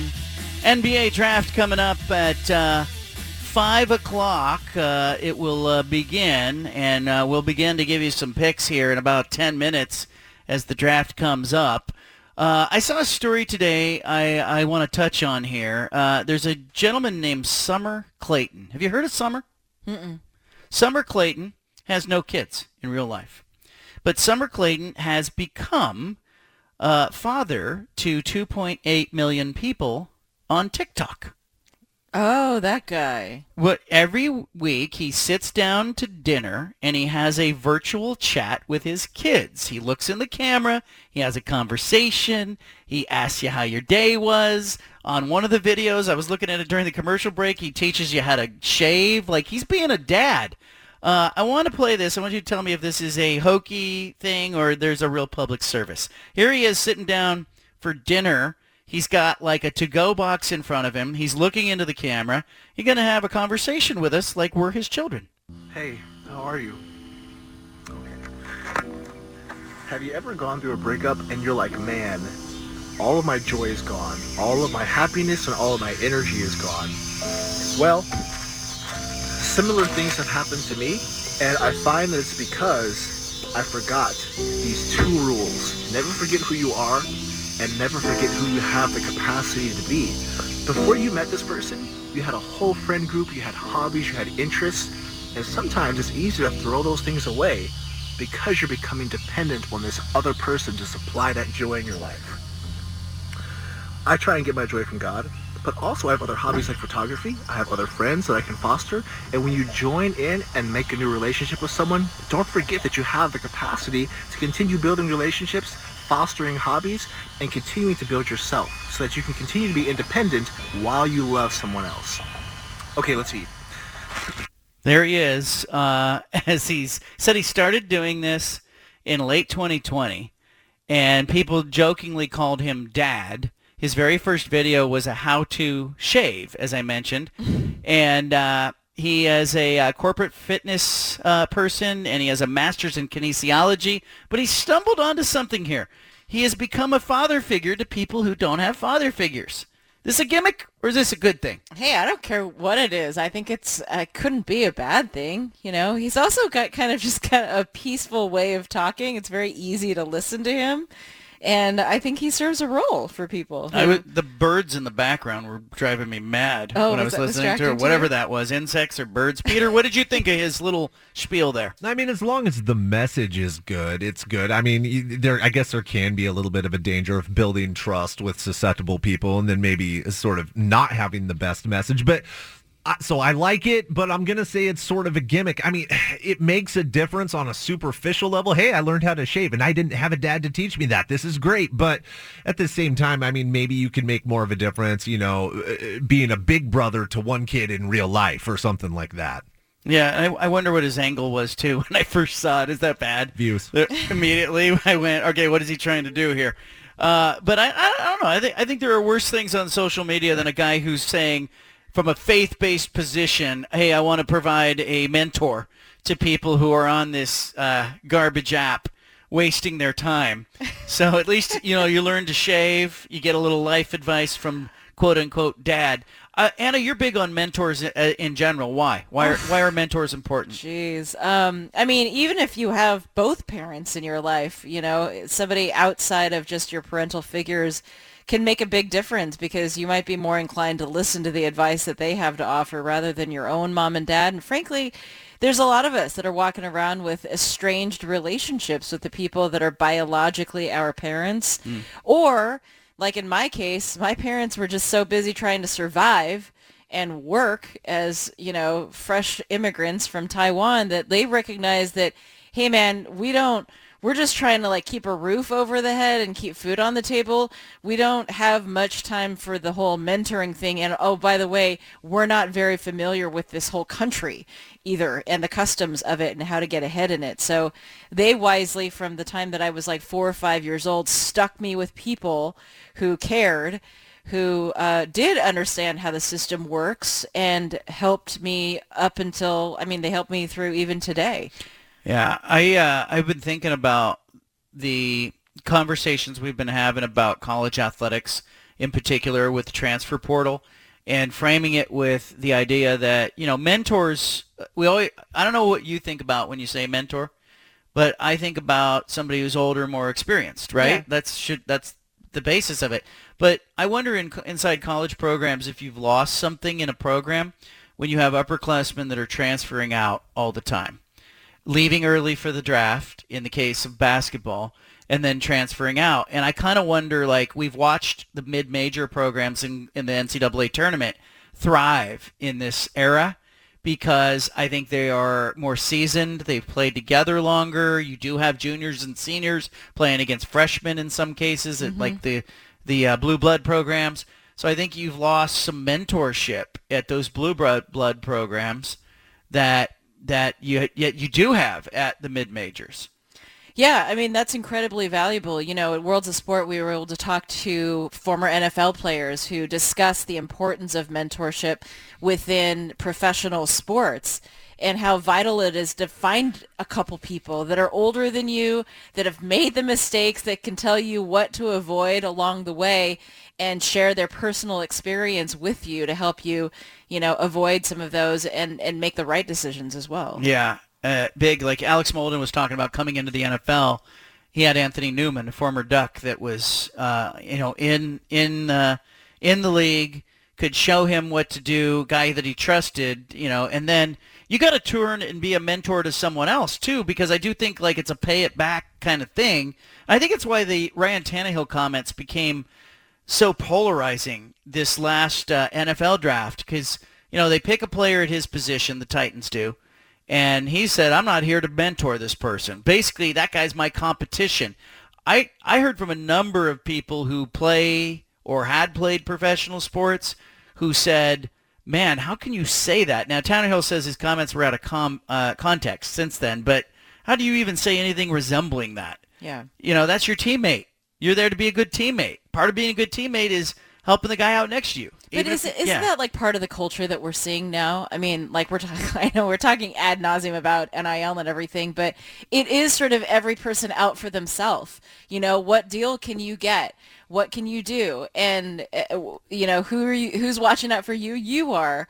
But part of seeking and finding mentors is having the humility to sit down and be like, I don't know anything, or I don't know everything, and I got to find the people who are willing to invest some time in me and, you know, guide me on this journey. And you know what? From a mentor perspective, I think there are mentor-mentee relationships that benefit the mentor.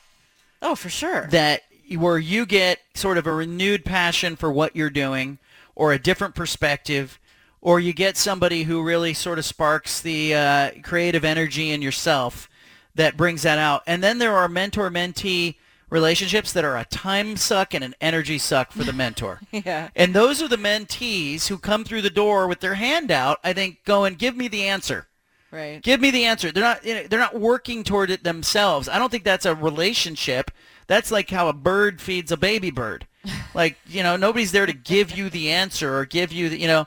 So, and I also think there are some industries that are more, I think, receptive to that than others. What do you mean? I don't think there's a lot of mentorship that happens naturally in the sales world, because maybe a sales manager could be the mentor or a retired salesperson, but I don't think somebody on your own sales staff, you know, the salespeople are looking for the shortest path to $1, right? That's been said over and over. Like, and I think a lot of times, you know, you're asking somebody who's saying, hey, you know, I know you need to feed your family, but show me how to do it. You know, and I don't know if there's a motivation there for the salesperson to train the underling to then become the Jedi. You know what I mean? You know what I'm saying? Yeah, I suppose they would have to, most of the time, not be in direct competition. Yeah. Right. But we have the same quarterbacks. slice of We're pie. asking Brian Tannehill, who's in direct competition, to be a good mentor. Yeah. So be a good mentor, damn it. Something in it for you. I'm sure somebody helped you. I had a lot of help along the way. And it came from unlikely sources, too. It was not like I was seeking out people. I sort of looked up and went, oh, this person has been really helpful to me. Mm-hmm. And I think the payback is, I think some of those mentors, you know, I've had the kind of relationship where they feel like they get to be really involved in something again, but they don't have to do all the BS work, so to speak. All right, the NBA draft is coming up. Leave it here. BFT. Here's John Canzano with a bald-faced truth.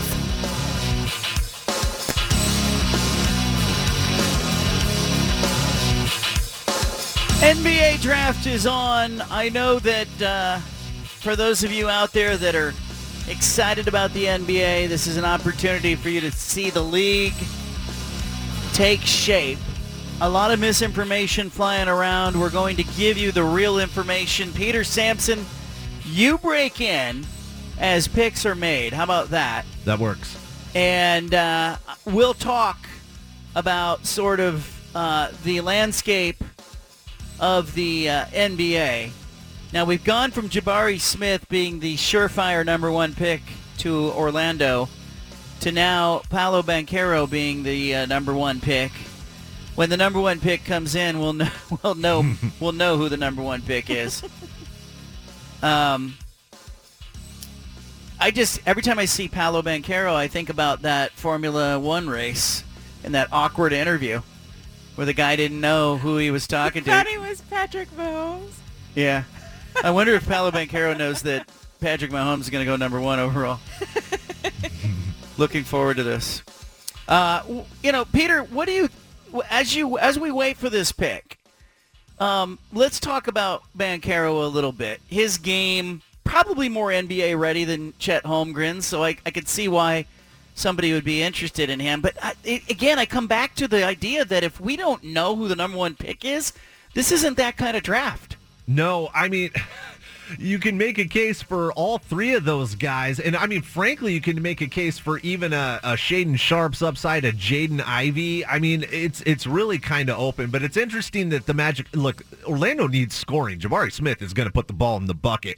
But I do think that Paolo Banchero, I do think he's got the highest floor. Like, that guy's not going to bust out. You know what I mean? Even Jabari Smith, he could end up as just, a guy that can score and maybe not do a lot else. Banchero is going to be a player. It's just, I wonder if they're so indecisive, which would be the most Orlando Magic thing to do. Because, look, it all starts with ownership, right? Or if they've just been playing this so close to the vest that they've actually just given everyone a curveball here.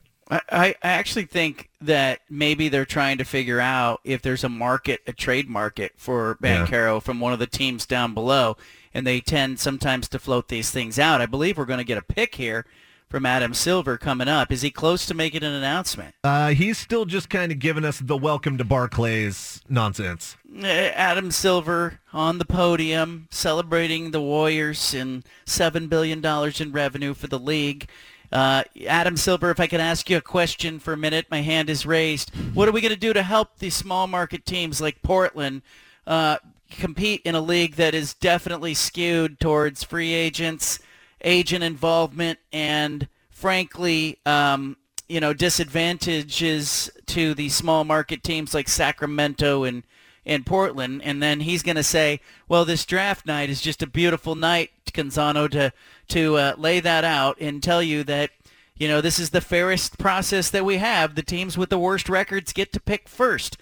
And to that, Mr. Commissioner, I would say these teams that have bad records also have dumb executives. What are you going to do about that? Can we get rid of all these executives that are drafting here in the top 10? So Adam Silver and his league will change the trajectory of some teams tonight. I love the fans. The fans are going to boo. The fans are going to cheer.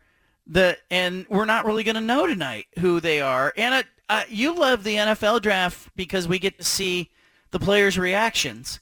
On the NBA thing, we will see player reaction, but they're not going to be home taking the call. I like the home taking the call shots. Yeah, I'm just fascinated by the different storylines. Like, I didn't know that Banchero's mom, Rhonda Smith Banchero, was a former basketball player, that she played college ball at the Huskies, and graduated as the school's all-time leading scorer. And there was, I think I saw an interview where somebody was asking, what kind of moves on the court have you gotten from your mom? And it was a move like, close to the basket. And I just love that kind of stuff. I like that the players are in person there, but every year we get an awkward somebody's not been drafted sitting around the green room shot, and it gets uncomfortable for us all. Yeah. Like, there should just be a, hey, timeout. We're clearing the green room after about 10 picks because at that point you see no more. Great setting at the NBA draft. They have all the teams' names lined up, 1 to 30. The Magic will go first. The Thunder have the 30th pick. Adam Silver on the big stage with the podium, full crowd there, full audience going on. And I think, for Blazer fans, Peter, your feel right now with the number 7 pick, what is Portland doing? I think, man, I can give you 2 names. I think they're gonna take someone. I think it's gonna be either Dyson Daniels or Shaden Sharp. But ultimately, I think that word is gonna come out shortly that player's gonna be on the move. And the more I look at some of this news, I've got someone that I trust. Let's just say that is saying that this Philly and Houston Eric Gordon rumor involving possibly Matisse Thybulle, one of the best defensive players in the league. They're trying to loop Portland in on a 3-way trade. He's a shooting guard. It makes sense. His rep is Aaron Goodwin. And what's clearly happening is Goodwin is trying to route Thybulle to play with Dame. At a certain point, and someone might want to shoot the messenger here, I'm wondering if they're really going big game hunting and they're going to sign and trade Anthony Simons for a big-time player. That's really what I think this is sort of heading to later in the summer. So I think ultimately tonight they're going to pick a high-upside guy. Let's see what happens here. Orlando on the clock here in the first round. They'll have 5 minutes to make the pick. Will they take 5 minutes to make the pick, or not. I don't think so. Like, don't you know? You've been waiting months now. You should. And so what's your bet? Jabari Smith, Chet Holmgren, Paolo Banchero. Who are they picking? I'm going to say they're taking Banchero. Woj is never wrong. I think they're taking Paolo. But I didn't like his language. He said they're considering. He's hedging. Yeah, he's saying that he is looming as the front runner, which means obviously somebody from Orlando is giving him this information. But I also think they're giving it to him for a reason. They're not giving it to him to make him look smart so he can break the news. They want that out there. Why do they want that out there? Well, they probably know that, this is the time to try to maybe drum up a trade proposal from a team sitting at 2 or 3 that thought they were going to get Banchero. So, Jabari Smith looks nervous on the camera as they show him. Chet Holmgren sitting in there as well. But and by the way, did you see Banchero's suit? I was just tweeting about that. It's so bejeweled. I don't know if those are like Swarovski crystals that are sewn into the suit, but they're almost like polka dotting his entire suit. It is Paolo. So it is going to be Banchero who goes number 1 overall. Is that going to be official here? Have they announced it yet? But it feels like the leaks are starting to come out as they always do. Yeah, exactly right. So this probably won't be announced for another 45 seconds, but we have it on very good authority that Orlando has chosen Paolo Banchero. Okay, so if Orlando's going Banchero, again, get Patrick Mahomes, get a microphone in front of Mahomes, see what he thinks about this. Then that leaves Jabari Smith going either 2 or 3. We'll have to see what happens here with the 2 pick, as Chet Holmgren was perceived to be the number 2 pick by all accounts. And Peter Sampson, you let us know when it's official. Will do.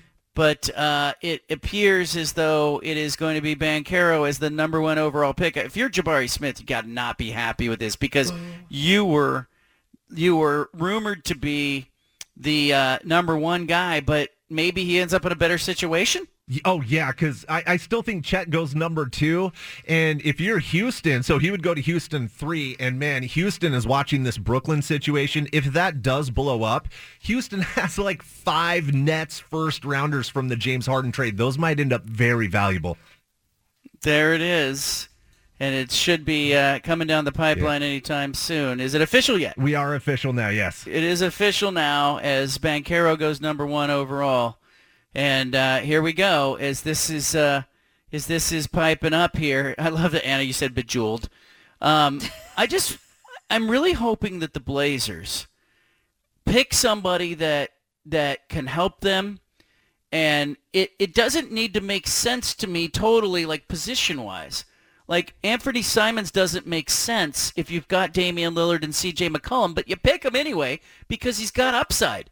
And you're better off for picking him instead of picking some stiff that fits your position better. Give the Magic some credit, too, by the way. They kept a secret. Yeah. Mm-hmm. Nobody thought they were picking Banchero. So number 2 picks on the board. Peter, why don't we do this? Why don't we take a quick break, and we'll be back as Oklahoma City will be picking at number 2. It looks like it's going to be Chet Holmgren going number 2. We'll see what happens. Back to the Bald-Faced Truth with John Canzano on 750 The Game. Number 1 pick in the NBA draft, Paolo Banchero, goes to the Orlando Magic. Gonzaga's Chet Holmgren, is he off the board yet? He appears to be going number 2 to Oklahoma City. Yeah, it looks like it's coming right here. Peter Sampson going to update us here. We will continue to update you on the draft. Chet Holmgren is the number 2 pick. He goes to Oklahoma City. Now we wait for the number 3 pick in this draft. While we wait, Jerry Palm, CBS Sports, is checking in with us. He is a big-time Purdue guy, so he is familiar with the story of Caleb Swanigan. I talked about Swanigan and, really tragic, sobering story earlier this week as he died at the age of 25. He had battled some mental health issues. He had battled weight. Jerry Palm here to talk about it a little bit. Jerry, how you doing, man? I'm all right. How are you? Doing okay. We're just tracking the draft a little bit, waiting for the Blazers to make their pick at 7. But I want to talk a little bit about Caleb Jaden Ivey up Yeah. over here. There you go. Maybe while we're still talking, Jaden Ivey could get picked. There you go. Give us an idea what kind of player Ivey is. You got a chance to watch him at Purdue all year. Electric. I have never seen anybody faster with the ball in his hand in person. Now, I never saw John Morant in person, and that's who Jaden patterned his game after. I never saw Russell Westbrook in person, but Jaden's as fast as I've seen anybody with the ball in his hands, and he works very hard on his game. So, he's still got to work on his jump shot, got to work on some things defensively, but whoever gets Jaden Ivey is hitting the jackpot tonight. I love that. We were talking earlier today on the phone about Caleb Swanigan, and I want to share with our listeners a little bit of your insight. As a Purdue alum and a guy who covers sports at a high level, you have seen a lot of stuff, but a story like Caleb Swanigan, it was supposed to be a story that was a happy story. It does not end that way. He is dead at the age of 25. What was the reaction there, amid the Purdue fan base? The Purdue family is devastated to get this news. Caleb's backstory is pretty well documented. He was homeless, living in Utah.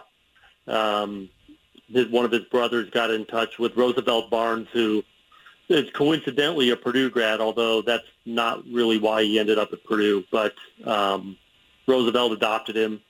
Helped him, get the discipline he needed to become a great basketball player, and was, part of a really, sizable support system. And that's actually really why he ended up at Purdue, was because Purdue infrastructure was built best to give Caleb Swanigan the support he needed to become not just great, but to sort of, keep his discipline that he needed to be great. You ask anybody involved with Purdue basketball, they will tell you he's the hardest working player anybody has ever been around. And Matt Painter's been with the program for 19 years and played with Glenn Robinson, who had a very high motor. But nobody worked harder than Caleb Swanigan. Nobody played with the intensity of Swanigan. But off the court, he was what everybody describes as a gentle soul. He was a smart kid, got his degree in 3 years, so he played 2, then he went to Portland in the draft, and then came back and finished his degree. But it's a kid who needed a really good support system around him. The NBA did not go as well for him as I'm sure he would have hoped. 4 seasons, bits and pieces of 4 seasons. Started with Portland, traded to Sacramento, and then back to Portland. And then, COVID hits. And the thing about COVID is it isolated people from each other. And when Caleb probably needed his support system the most, he kind of walked away from it. And COVID didn't help in terms of, the people who, love him, wanting to be helpful to him. Were not as able to do that as they could have otherwise done so. And I saw that where you wrote today that some of the people at Portland maybe felt they could have done more. It's probably a little harsh because I don't think he was open to it. It doesn't seem like he was open to it. Yeah. And you can't really force someone to take help. But in the end, Biggie's problems were, primarily a mental health issue. That, some people knew needed to be righted, heard on constantly. And, in the end, he kind of walked away from it and, lost his discipline, got big again because that's his nature.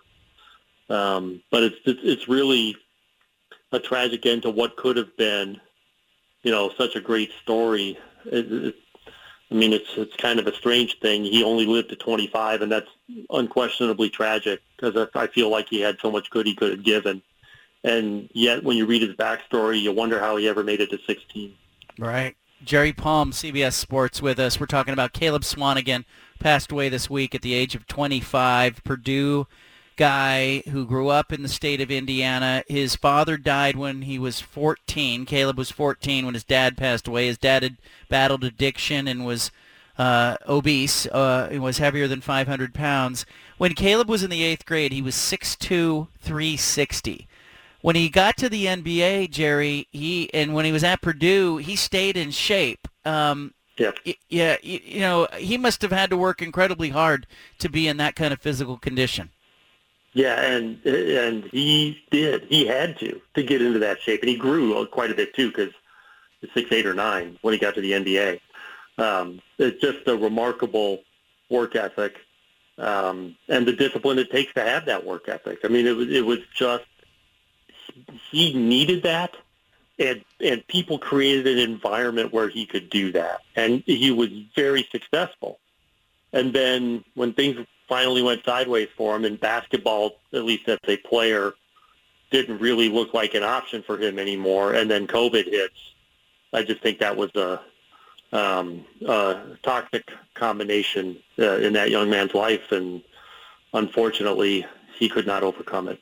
Yeah, and I think, when I talked to the employee today that, again, I'll echo what you said. I think it's incredibly difficult if somebody doesn't want help. You can identify the problem. You can try to give them help. If they don't want help, you're just not going to reach them. And I think that's going to be difficult. For those following the draft, Jabari Smith Jr. from Auburn goes to Houston, number 3 overall. Now it is the Sacramento Kings on the clock at number 4. We're watching the draft, Jerry, and when Caleb Swanigan was drafted by the Blazers, he was a first-round pick. That had to feel like a major win in the Purdue family because of what he had been through. Yeah. Oh, yeah. Caleb getting a shot at the NBA, period. But being a first-round pick, a first-team All-American, what he had made himself coming out of, really anybody who exceeds at that level, that's tremendous. But from where he came to be that kind of a player and that kind of a teammate, I mean, really, it was tremendous. And it's such an uplifting story, which is, any young man dying, at age 25 at some level is tragic. But what makes this feel especially tragic is what he had to overcome to be what, we saw the greatness in him, what was possible in him. And then it went away, and it went away so quickly. It's really just stunning how it all came out. Jerry Palm, CBS Sports, is with us. I know that the medical examiner said natural causes. I suspect we're gonna learn later as the autopsy is performed that Caleb was battling some demons. He'd always battled weight. There was mental health had become an issue. I don't think any of this makes it easier for anybody, but is there anything we can take away from this as regular folks? Do we need to check in on each other? Do we need to pay attention? Yeah, what's the win here if there's a win at all?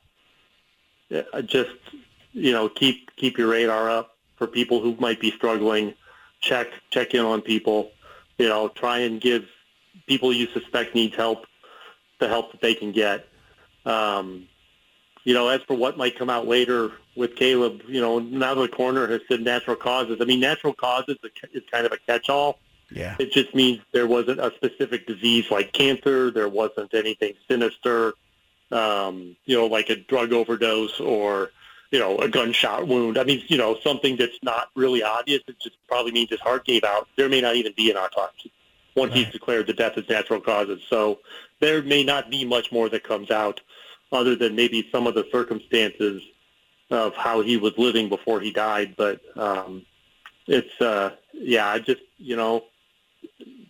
make yourself available to the people you love in case they need you. Jerry Palm, CBS Sports, Purdue guy, joining us. Okay, so college athletics, has a lot of things that are changing and shifting. In your mind, what is the question you want answered in the next in the foreseeable future when it comes to sort of the trajectory of the NCAA and Power Fives and the playoff and all that? Yeah, for me, it's going to be how name, image, and likeness very quickly turned into pay for play. And is that something that the NCAA or some governing body somewhere is going to be able to rein in? And I'll just give you a little Purdue perspective on it. Purdue was recruiting Nigel Pack from Kansas State, first team all Big 12, and freshman from Indianapolis to come fill what would be a big role for him, and he would have had like a Carson Edwards role in Purdue's offense. It's a great fit. Then Miami came along and threw $800,000 at a car at him for 2 years, and he went there. You can't blame him. I mean, but Purdue's not, I don't know if Purdue will ever pay its entire team $800,000. But they, for Purdue, it's not even in their DNA, this kind of thing. So they've been slow to ramp up the whole NIL thing. So they end up, that's a guy they lost because of this. But the $800,000 was clearly not name, image, and likeness. This is a pay-for-play thing. And this is just one example. There are dozens of these. But the thing that really struck me about that was that he did not announce his commitment to the school. The school did not announce his commitment to the school. A lawyer did. Like he was announcing a contract. It sounded like a transaction off the MLB wire. We've signed a Nigel Pack to an $800,000 contract and a car to play 2 years for Miami. It's like, okay, now lawyers are announcing commitments. Something is not right here. But that's so to me. It's hard to have competitive balance if that kind of thing is going to run rampant. All of that said, I'm in favor of the players getting to getting some money, getting to earn a living doing this because it's the American way. So I don't really have a problem with it, but if the NCAA hopes to have some competitive balance, this has got to have some boundaries. Well put. Jerry Palm, CBS Sports, thank you for joining us to talk about and honor Caleb Swanigan and his story. I appreciate you, my friend. You got a good heart. All right. Thanks for having me on. Jerry Palm, there he is, CBS Sports. Number 4, Sacramento, with the 4th pick, has selected Keegan Murray from Iowa. The Blazers not far away at number 7. We'll have it in the next segment. I want you here. Leave it here. Back to the Bald-Faced Truth with John Canzano on 750 The Game.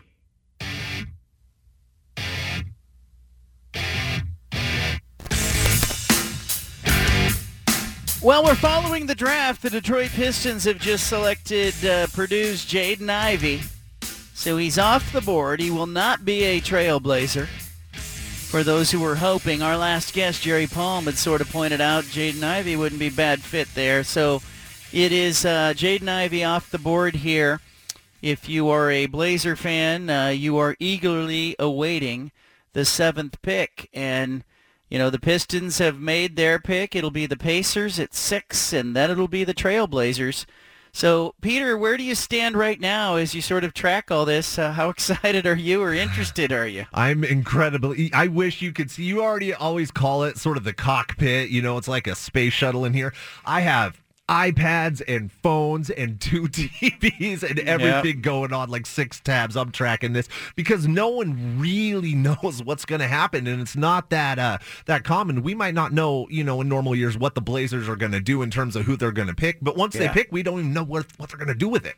Well, it looks like Arizona's Ben Mathurin will be off the board at 6. It looks like the Pacers are going Mathurin at 6. So that would leave your Blazers at 7. What are they going to do?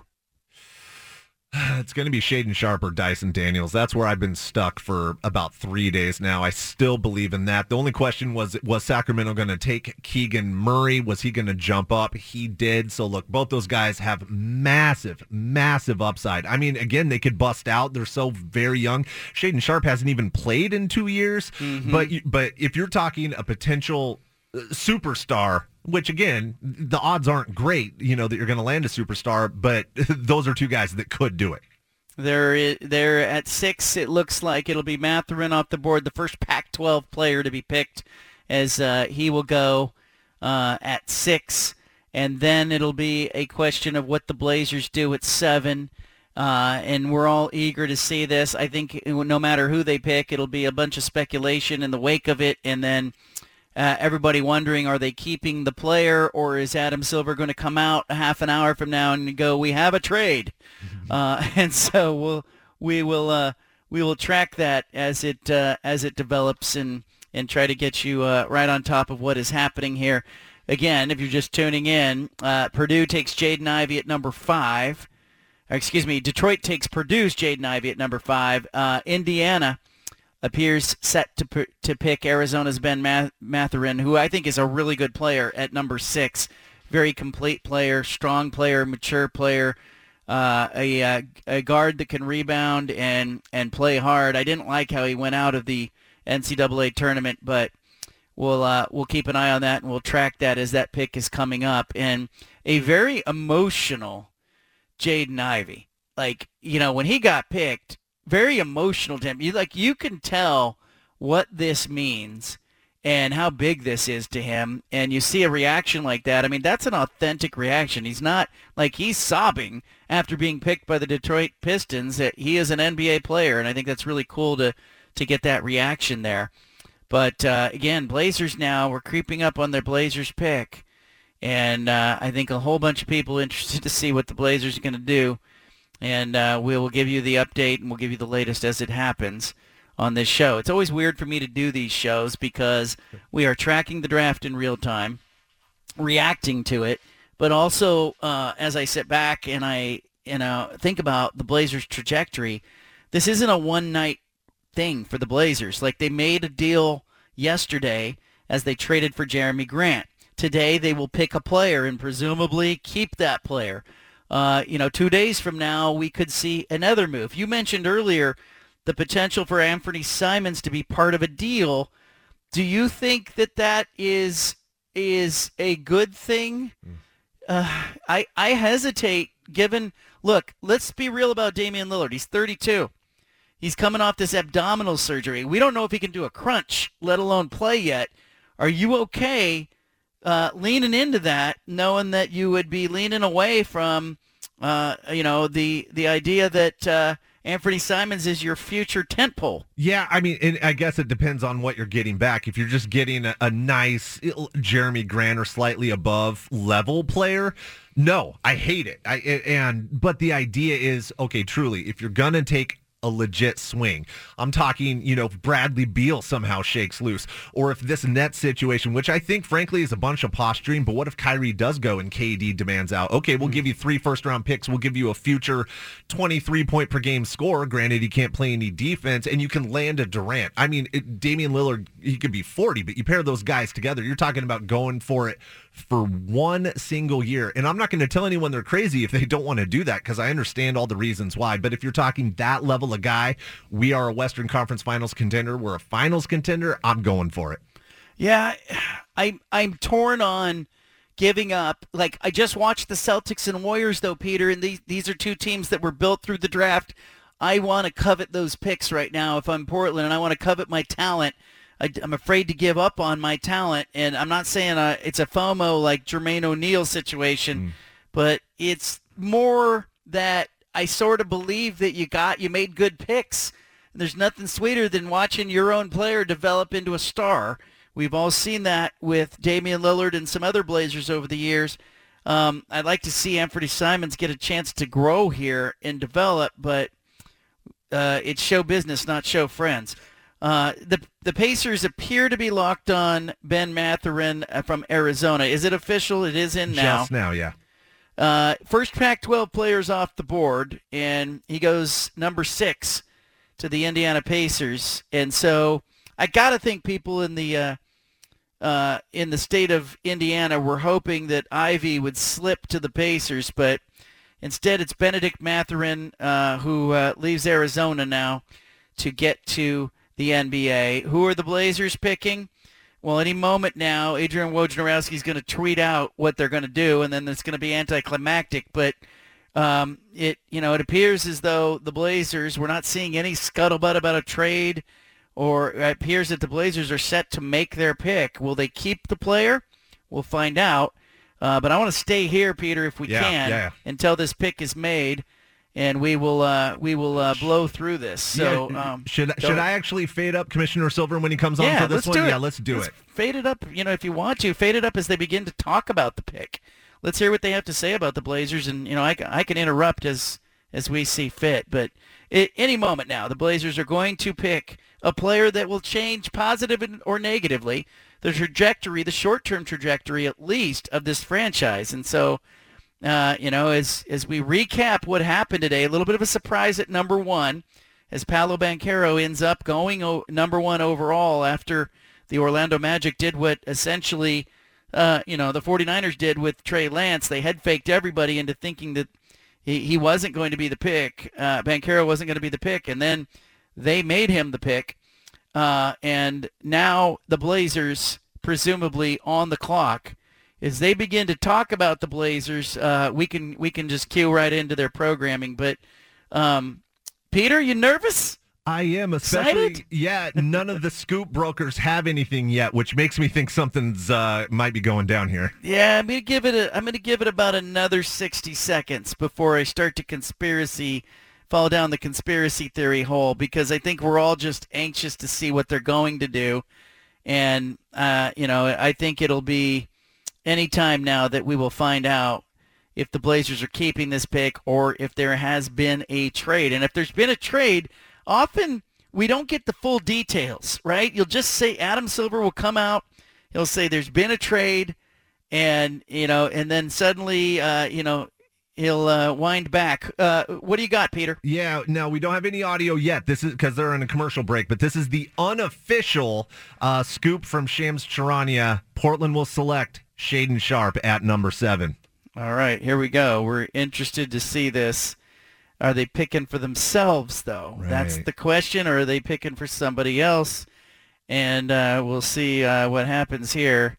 And Shaedon Sharpe was he was a practice player at Indiana, and he could become a lottery pick. As you look at a 6'6" guard who came out of Kentucky. So this was a guy that was has declared for the draft despite not playing for the Wildcats. He's projected here to go number 7. Everybody had him at 7. USA Today, ESPN, and The Athletic all projected him to go 7th overall. But are the Blazers keeping him? That becomes the question. There it is. Adrian Wojnarowski has tweeted it out. I want Blazer fans to weigh in here, but let's wait until it's official. If you are a Portland fan, you tell me, thumbs up, thumbs down on Shaedon Sharpe at number 7. To me, it's like, there's so much speculation involved in this kind of stuff that it's hard sometimes to determine whether or not a player is a good pick or a bad pick. Does it make sense? Sure. But a lot of times in the league, we find out later that we're not seeing the whole picture, as Shaedon Sharpe appears to be set to be the Blazers' pick here at number 7. We're going to wait for it to be official before we start going. But if you are a Blazer fan, I want to hear from you. 503-417-7575. Weigh in. Do you keep the pick? Do you move the pick? Do you love the pick? Peter, if it's Shaedon Sharpe, are you keeping this pick or are you looking to move it? I'm shopping the pick heavily because he has a huge amount of upside, but ultimately, if you don't get true value there, you're happy to keep it. Looks like they're going to the stage now, so let's hear this. Let's do it. With the 7th pick in the 2022 NBA Draft, the Portland Trailblazers select Shaedon Sharpe from London, Ontario, and the University of Kentucky.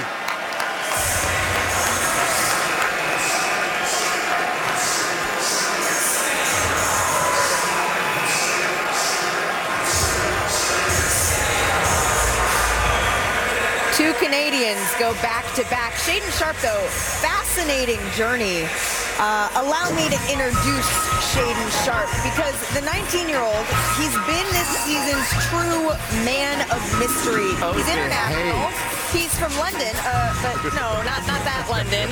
London, Ontario, home to a wide range of famous Canadians. You can see some of them there. And basketball, it's Sharp's bag. So for his sophomore year of high school, he went to Bel Air, Bel Air, Kansas. But after a year, he transferred. He took the Jumbo Jet west to Glendale, Arizona, became the national #1 ranked high school prospect. And then he burst onto the scene at Kentucky, sort of. You can see his measurements there, but he didn't actually play at Kentucky. He practiced, so we're talking about practice, and that's when scouts, they came to see him there. But now, exactly who are we getting? We can see him there taking his hat, heading to Portland, shaking hands with Commissioner Adam Silver. But I mentioned that he's a man of mystery, Jay. Kentucky fans hadn't seen him play in a game, so who exactly are the Trailblazers getting? Well, they didn't see him play because he reclassed from the 2022 high school class to go to college in January. He was the #1 player in that 2022 high school class. He's a 6'6" wing. He's got a 7-foot wingspan. And when I'd go to see Kentucky practice, I was supposed to be watching the team, and I was transfixed watching Shaedon Sharpe work out on his own with a coach on the side.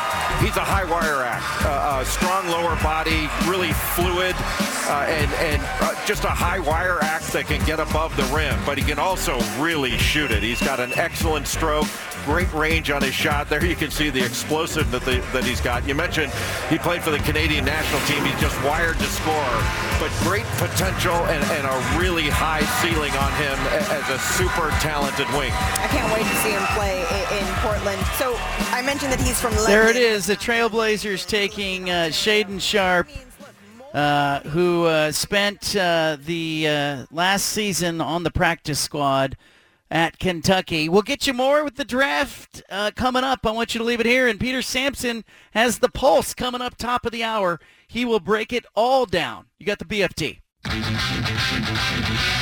You've got the home of the truth. Back to the Bald-Faced Truth with John Canzano on 750 The Game. Blazers have used the #7 pick in the draft to select Kentucky's Shaedon Sharpe. A lot of upside. Been doing some reading on him, listening to what the experts are saying about him. Frankly, if this is the plan, if they're going to keep him, I sort of like the pick. It makes sense to me. General Manager Joe Cronin traded yesterday for Jeremy Grant. Then today he added a high-flying, big-time upside, 6'6" player in the draft that could be the kind of player that comes in and makes a difference in this Portland roster, right? You get back to you in 6 months on whether or not this pans out, but it makes sense to me. What has happened since in the draft, Peter Sampson? Yeah, so the New Orleans Pelicans with the 8th pick took the other dude that I liked at 7 along with Sharpe. They took Dyson Daniels from the G League Ignite. He's the Australian phenom, listed at 6'6". He's since grown to 6'8". Already right now he can guard 1 through 4. The jump shot, at the beginning of his year in the G League Ignite, he couldn't shoot. He finished the year shooting 36% from beyond the arc. This guy is, along with Sharpe, I think has the best potential to just be a star. Yeah, I think at 7, that's what I'm looking for, right? I'm looking for upside, and I think the Blazers got upside there. I'm never going to sell a phantom to you because, it's not my job to sell tickets and tell you what you want to hear, but to me, I like the pick because it makes sense. It fits. What I wouldn't want here is the Blazers picking a more mature player who maybe didn't have the upside. I don't mind them taking a little bit of a flyer on a guy who is a flyer. Jay Billis at ESPN called him a high wire act. I like that. He's got a 7-foot wingspan. #1 player in the 2022 high school class before he reclassified and ended up at Kentucky. But for people who have followed Shaedon Sharpe and maybe had been over the all over the draft news prior to this happening, I think this is a really interesting pick, and I think it'll be obviously bantered about on the Pulse here coming up with Peter Sampson. But are they keeping him, Peter? Do you have a sense that we're all going to go, oh yeah, we love the guy. Oh no, he's traded. We hate the guy. I really do feel like they might move this guy, but I don't know. We may hear about something today. I have a feeling that we're going to get through free agency. We're going to get out of the moratorium, and just every year, John, an NBA superstar or two or three shakes loose in the offseason. You look around the league, and I can maybe name 3 guys that you guarantee are going to be with their same team next year, and that's like Steph Curry, Giannis, and Luka. Anyone else, you can make the case. Just yesterday or a week ago, you could say there's no way Kevin Durant's leaving Brooklyn. I still don't necessarily believe that, but now there's a pathway. I think the Blazers truly are big game hunting. Now, the odds of that succeeding, maybe not great, but at least it appears that they're taking a look. Yeah, the things that I like about Sharp are also the things I don't like about him. Like, I like that he doesn't have a resume because it suggests that there's some upside that nobody knows about. But I also don't like that he doesn't have a resume because I think we got a chance to look at Chet Holmgren and Jabari Smith and some of these other players and maybe discern that, they've got some flaws in their game. Like, we don't know what we don't know when it comes to Shaedon Sharpe, so we'll have to keep an eye on that coming up. Who's on the clock now? We have the Spurs on the clock. There's 1 minute left on the clock. I knew who they're picking, but it's not official yet. Yeah, well, there we go. This will all be part of the coverage here, continuing on 750 The Game in Portland, as Peter Sampson's going to give you an hour of radio coming up at the top of the hour that is going to be jam-packed. It's going to be rich. It's going to be good. Peter, you've been fantastic on this draft today in this hour. I think that will continue in your hour of radio on the Pulse. So I think if you are interested in what's going on with the Blazers and the NBA, you're going to want to leave it right here as Peter Sampson takes you home. But again, it is Shaedon Sharpe who is helping the Blazers turn the corner. He'll be charged with that. But it's really interesting. Kentucky had the option of playing him late in the season, but they didn't want to do that. And in part, it was because I don't think Camp Sharp wanted. His advisor is Dwayne Washington of a Canadian AAU program, and basically they sort of said, we don't want him to just be thrown into a late season game. He could have been in there, when Kentucky lost to St. Peter's in the NCAA tournament. He could have been on the floor. His handlers did not want him thrown into that situation. Does that bother you at all? They were thinking draft even then. Yeah, I mean, it doesn't, and it's kind of like the Kayvon Thibodeau situation, where if this were 5 years ago, I'd kind of maybe I would have some questions about it, but it's just the world that we live in. He was thinking about his future from day one. Now, you're right, though, that might, while it does intrigue and sort of entice us, maybe there are some flaws that we're not aware of. I mean, the kid's 19 years old. He hasn't played in a year and a half. Yeah, that's the other thing, right? He hasn't played, but he'll be up against in the league players who have been playing and other, freshmen in college like Banchero and Jabari Smith and Chet Holmgren who got a full year of basketball. So keep an eye on how that may manifest itself moving down the road. So he's got no resume. He was selected prominently in this draft.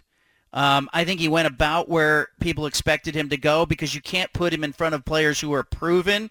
But then he is at the top of that next list, that grouping of players. So, you've got an option here, and it is much from the same mold as Anthony Simons, is it not? Like, I remember some of the same conversations when Simons was picked. Yeah, very, very similar.